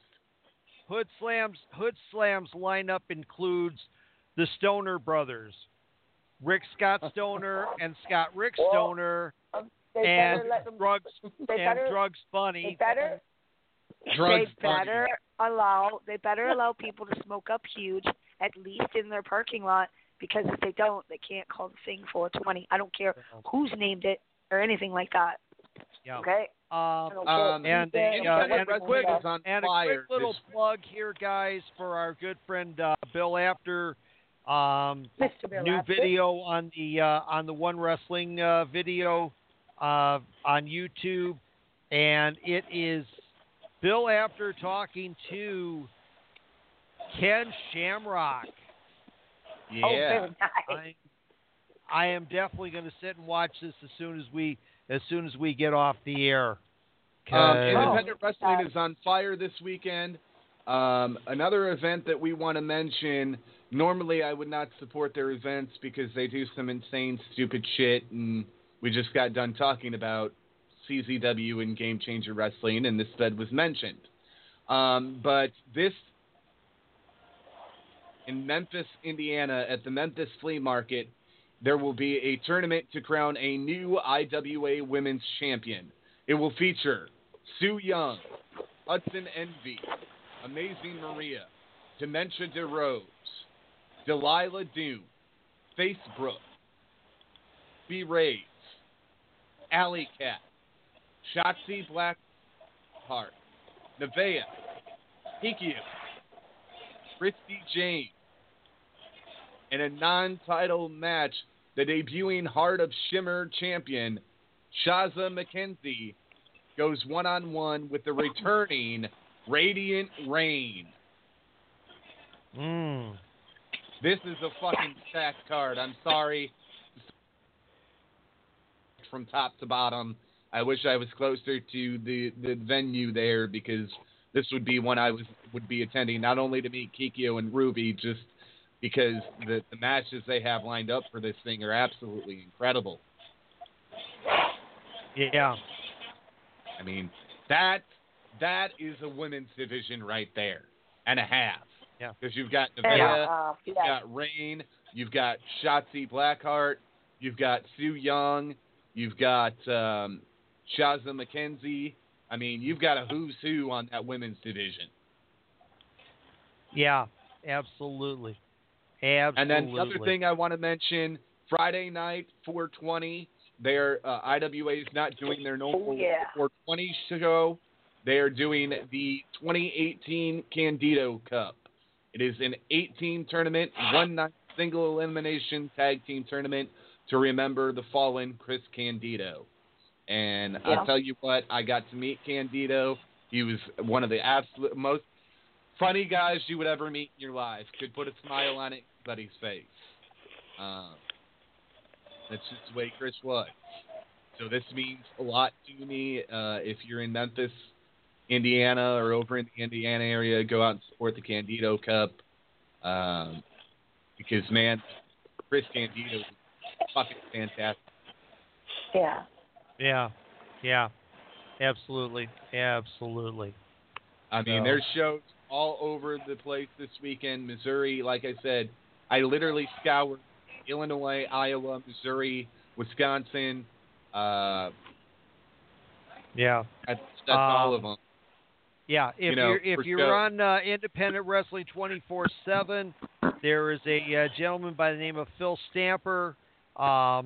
He sends out an email list every week that compiles all the shows that are happening all over North America, and you can get on that list, and that way, if you're looking for something where you're at, you can definitely find it because he's got it. The next thing that I want to get into with news, where did it go? I wanted to get back into the commentary team because there is talk that they're going to add Renee Young to the commentary team. Which I have mixed feelings about. I don't know that she knows enough about calling wrestling to be on the commentary team. But then again, the commentary team is not a traditional commentary team anymore. Because it's more schmaz than anything. Yeah, it is.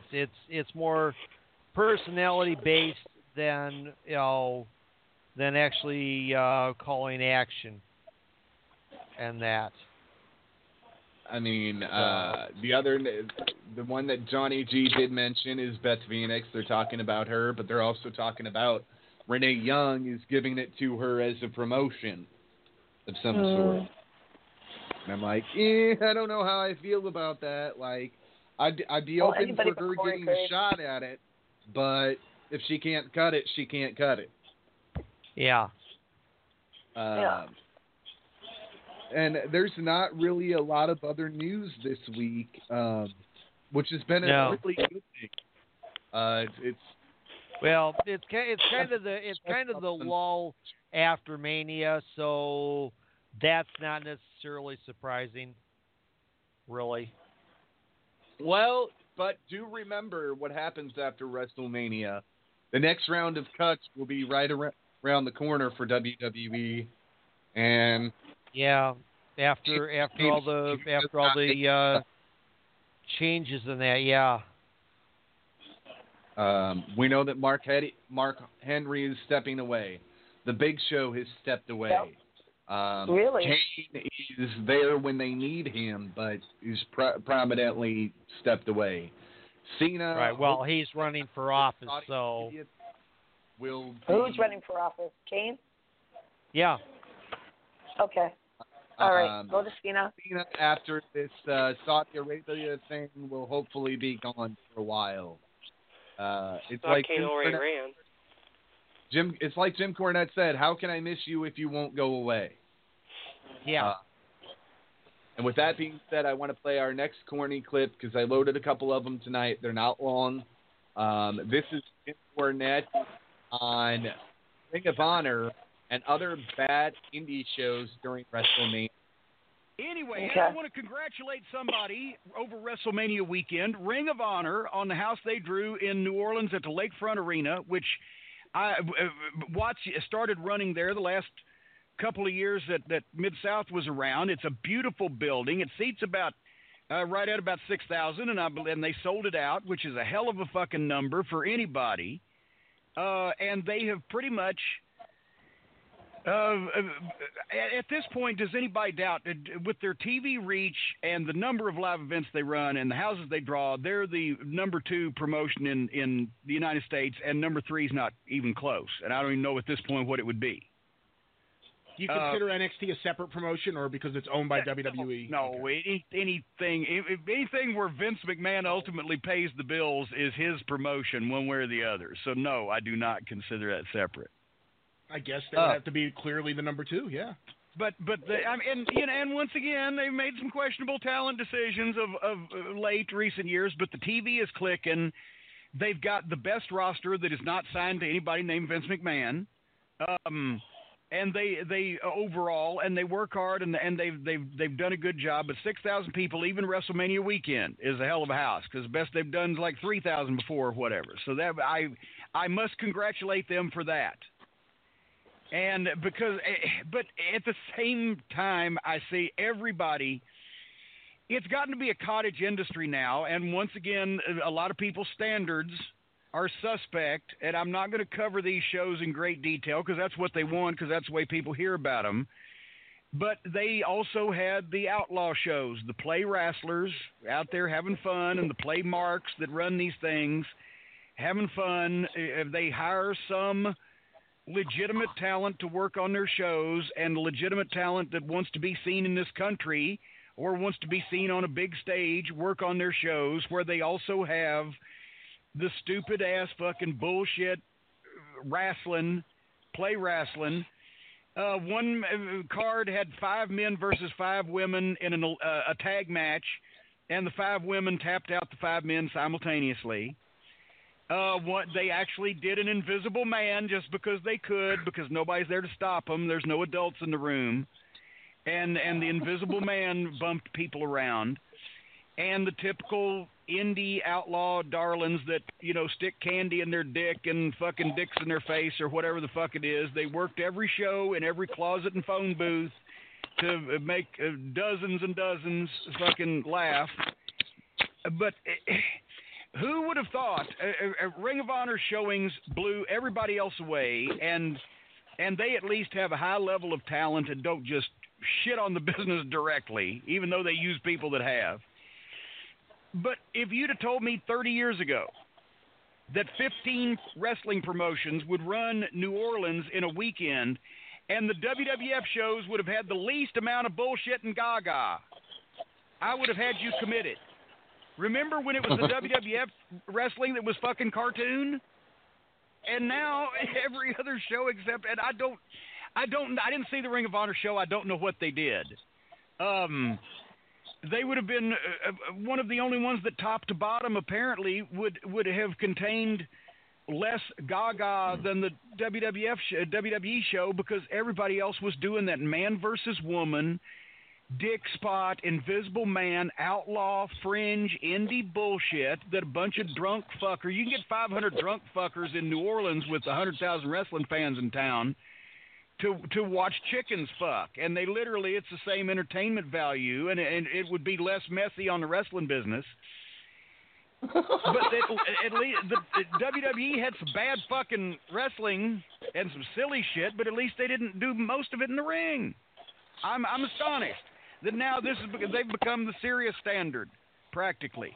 And once again, it would have been Ring of Honor far and away, and I wouldn't have even said that if it was the Ring of Honor a few years ago. But they do have, I don't know if they did any bullshit or not. But all that shit that you and so many other people hated for so many years, like The Undertaker dying and rising up through the ceiling. For every fan that had been a longtime fan or just a fan with different sensibilities at that point who said that's the silliest thing, the worst thing I've ever seen, there's a whole group of fans who grew up, they were kids, and they saw that. And they think that's what wrestling is, or at least they think that's an acceptable part of wrestling, that kind of hokiness. And I think that's what you see. You see a lot of these kids now who grew up on that early 90s or mid-90s WWF who just, they don't care about the silliness as much as someone like me or obviously someone like you. Well, I get, because the people, listen to me, I can't even speak. The people on Twitter that tweet, what's the deal? It's wrestling. It's supposed to be silly and fun. What's the deal? It's comedy. It's supposed to be tragic and cause you to want to cut your throat.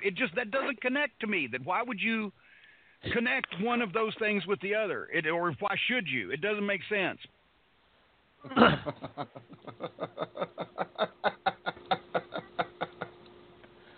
Oh, corny. Yep. Never going to be another Jim Cornette. No. And Never. now, just because we have you're friends with him, Steve, and he did buy a company that we all know about. Our friend Kenny Bolin knew about. I want to play this. Jim, in the last several days, many questions have come in about this. So I'll ask you one of them. This will be for everybody. So if I didn't ask your specific one, I apologize. Jim, what are your thoughts on Al Snow purchasing OVW? Oh, good Lord. Let's just put it this way. I did not know that the news was going to be made public at this particular point in time, and so I have not caught up with exactly what the situation was or when transitions will be or whatever, but I've been talking to Danny Davis on and off for the past year or so about this beautiful new place that he bought in Florida that he has been going down about once a month to, getting ready to bid the world adieu and enjoy the life of leisure that a Florida retiree enjoys. So I actually was supposed to have lunch with him a couple weeks ago and catch up on things, and I ended up, because I think that's another of the days that it snowed here or whatever, we didn't. So I don't want to comment on anything otherwise than I hope Al knows what he's getting into, and I'm glad that Danny knows what he's getting out of. And I don't mean that. I don't mean like OVW is doing bad business. They just I think they sold out 2 in a row, but they sold out their most recent Saturday night special, and the TV crowd's been strong. But I mean, just as far as the energy that company takes, because I've had plenty of experience with that, and you can go insane or develop a twitch. So, what was the old thing in the magazine? I'll say to Al, the old ad in the magazines with kids. So you want to be a wrestler? Well, so you want to be an owner? I hope he's got good fucking mental health insurance on his. Anyway, no, but we'll keep you updated. Danny Davis from OVW to au revoir. And now he's in Florida. Well, let's get going with our next question here. Well, he ain't moved yet, and his lovely wife is preparing to bid her retirement adieus also. But they're making moves in that direction. I did not know Danny Davis was getting ready to bid the wrestling business adieu. Well, that's neither did I. Well, yeah. It's that, you know what time it is. It's rape o'clock, and I gotta walk the dog. Yep. Take your taser with you. I think I'll say goodnight as well. Yeah, I'll take my taser with me. Don't worry. Steve and I are gonna just catch up on some last-minute news that we forgot to cover, if there's anything, and we're gonna take it home, and we'll see everybody tomorrow night. Yep. Good night, guys. Good night. You know what time it is? You're not to go home, but you sure as fuck can't stay here. Get out. Yep. Let's do it. We'll talk to you tomorrow night, everybody. Good night.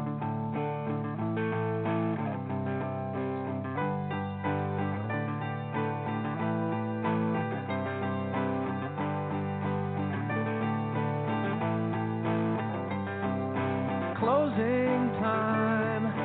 Open all the doors and let you out into the world. Closing time. Turn all of the lights on over every boy and every girl. Closing time. One last call for alcohol, so finish your whiskey or beer. Closing time. You don't have to go home, but you can't stay here.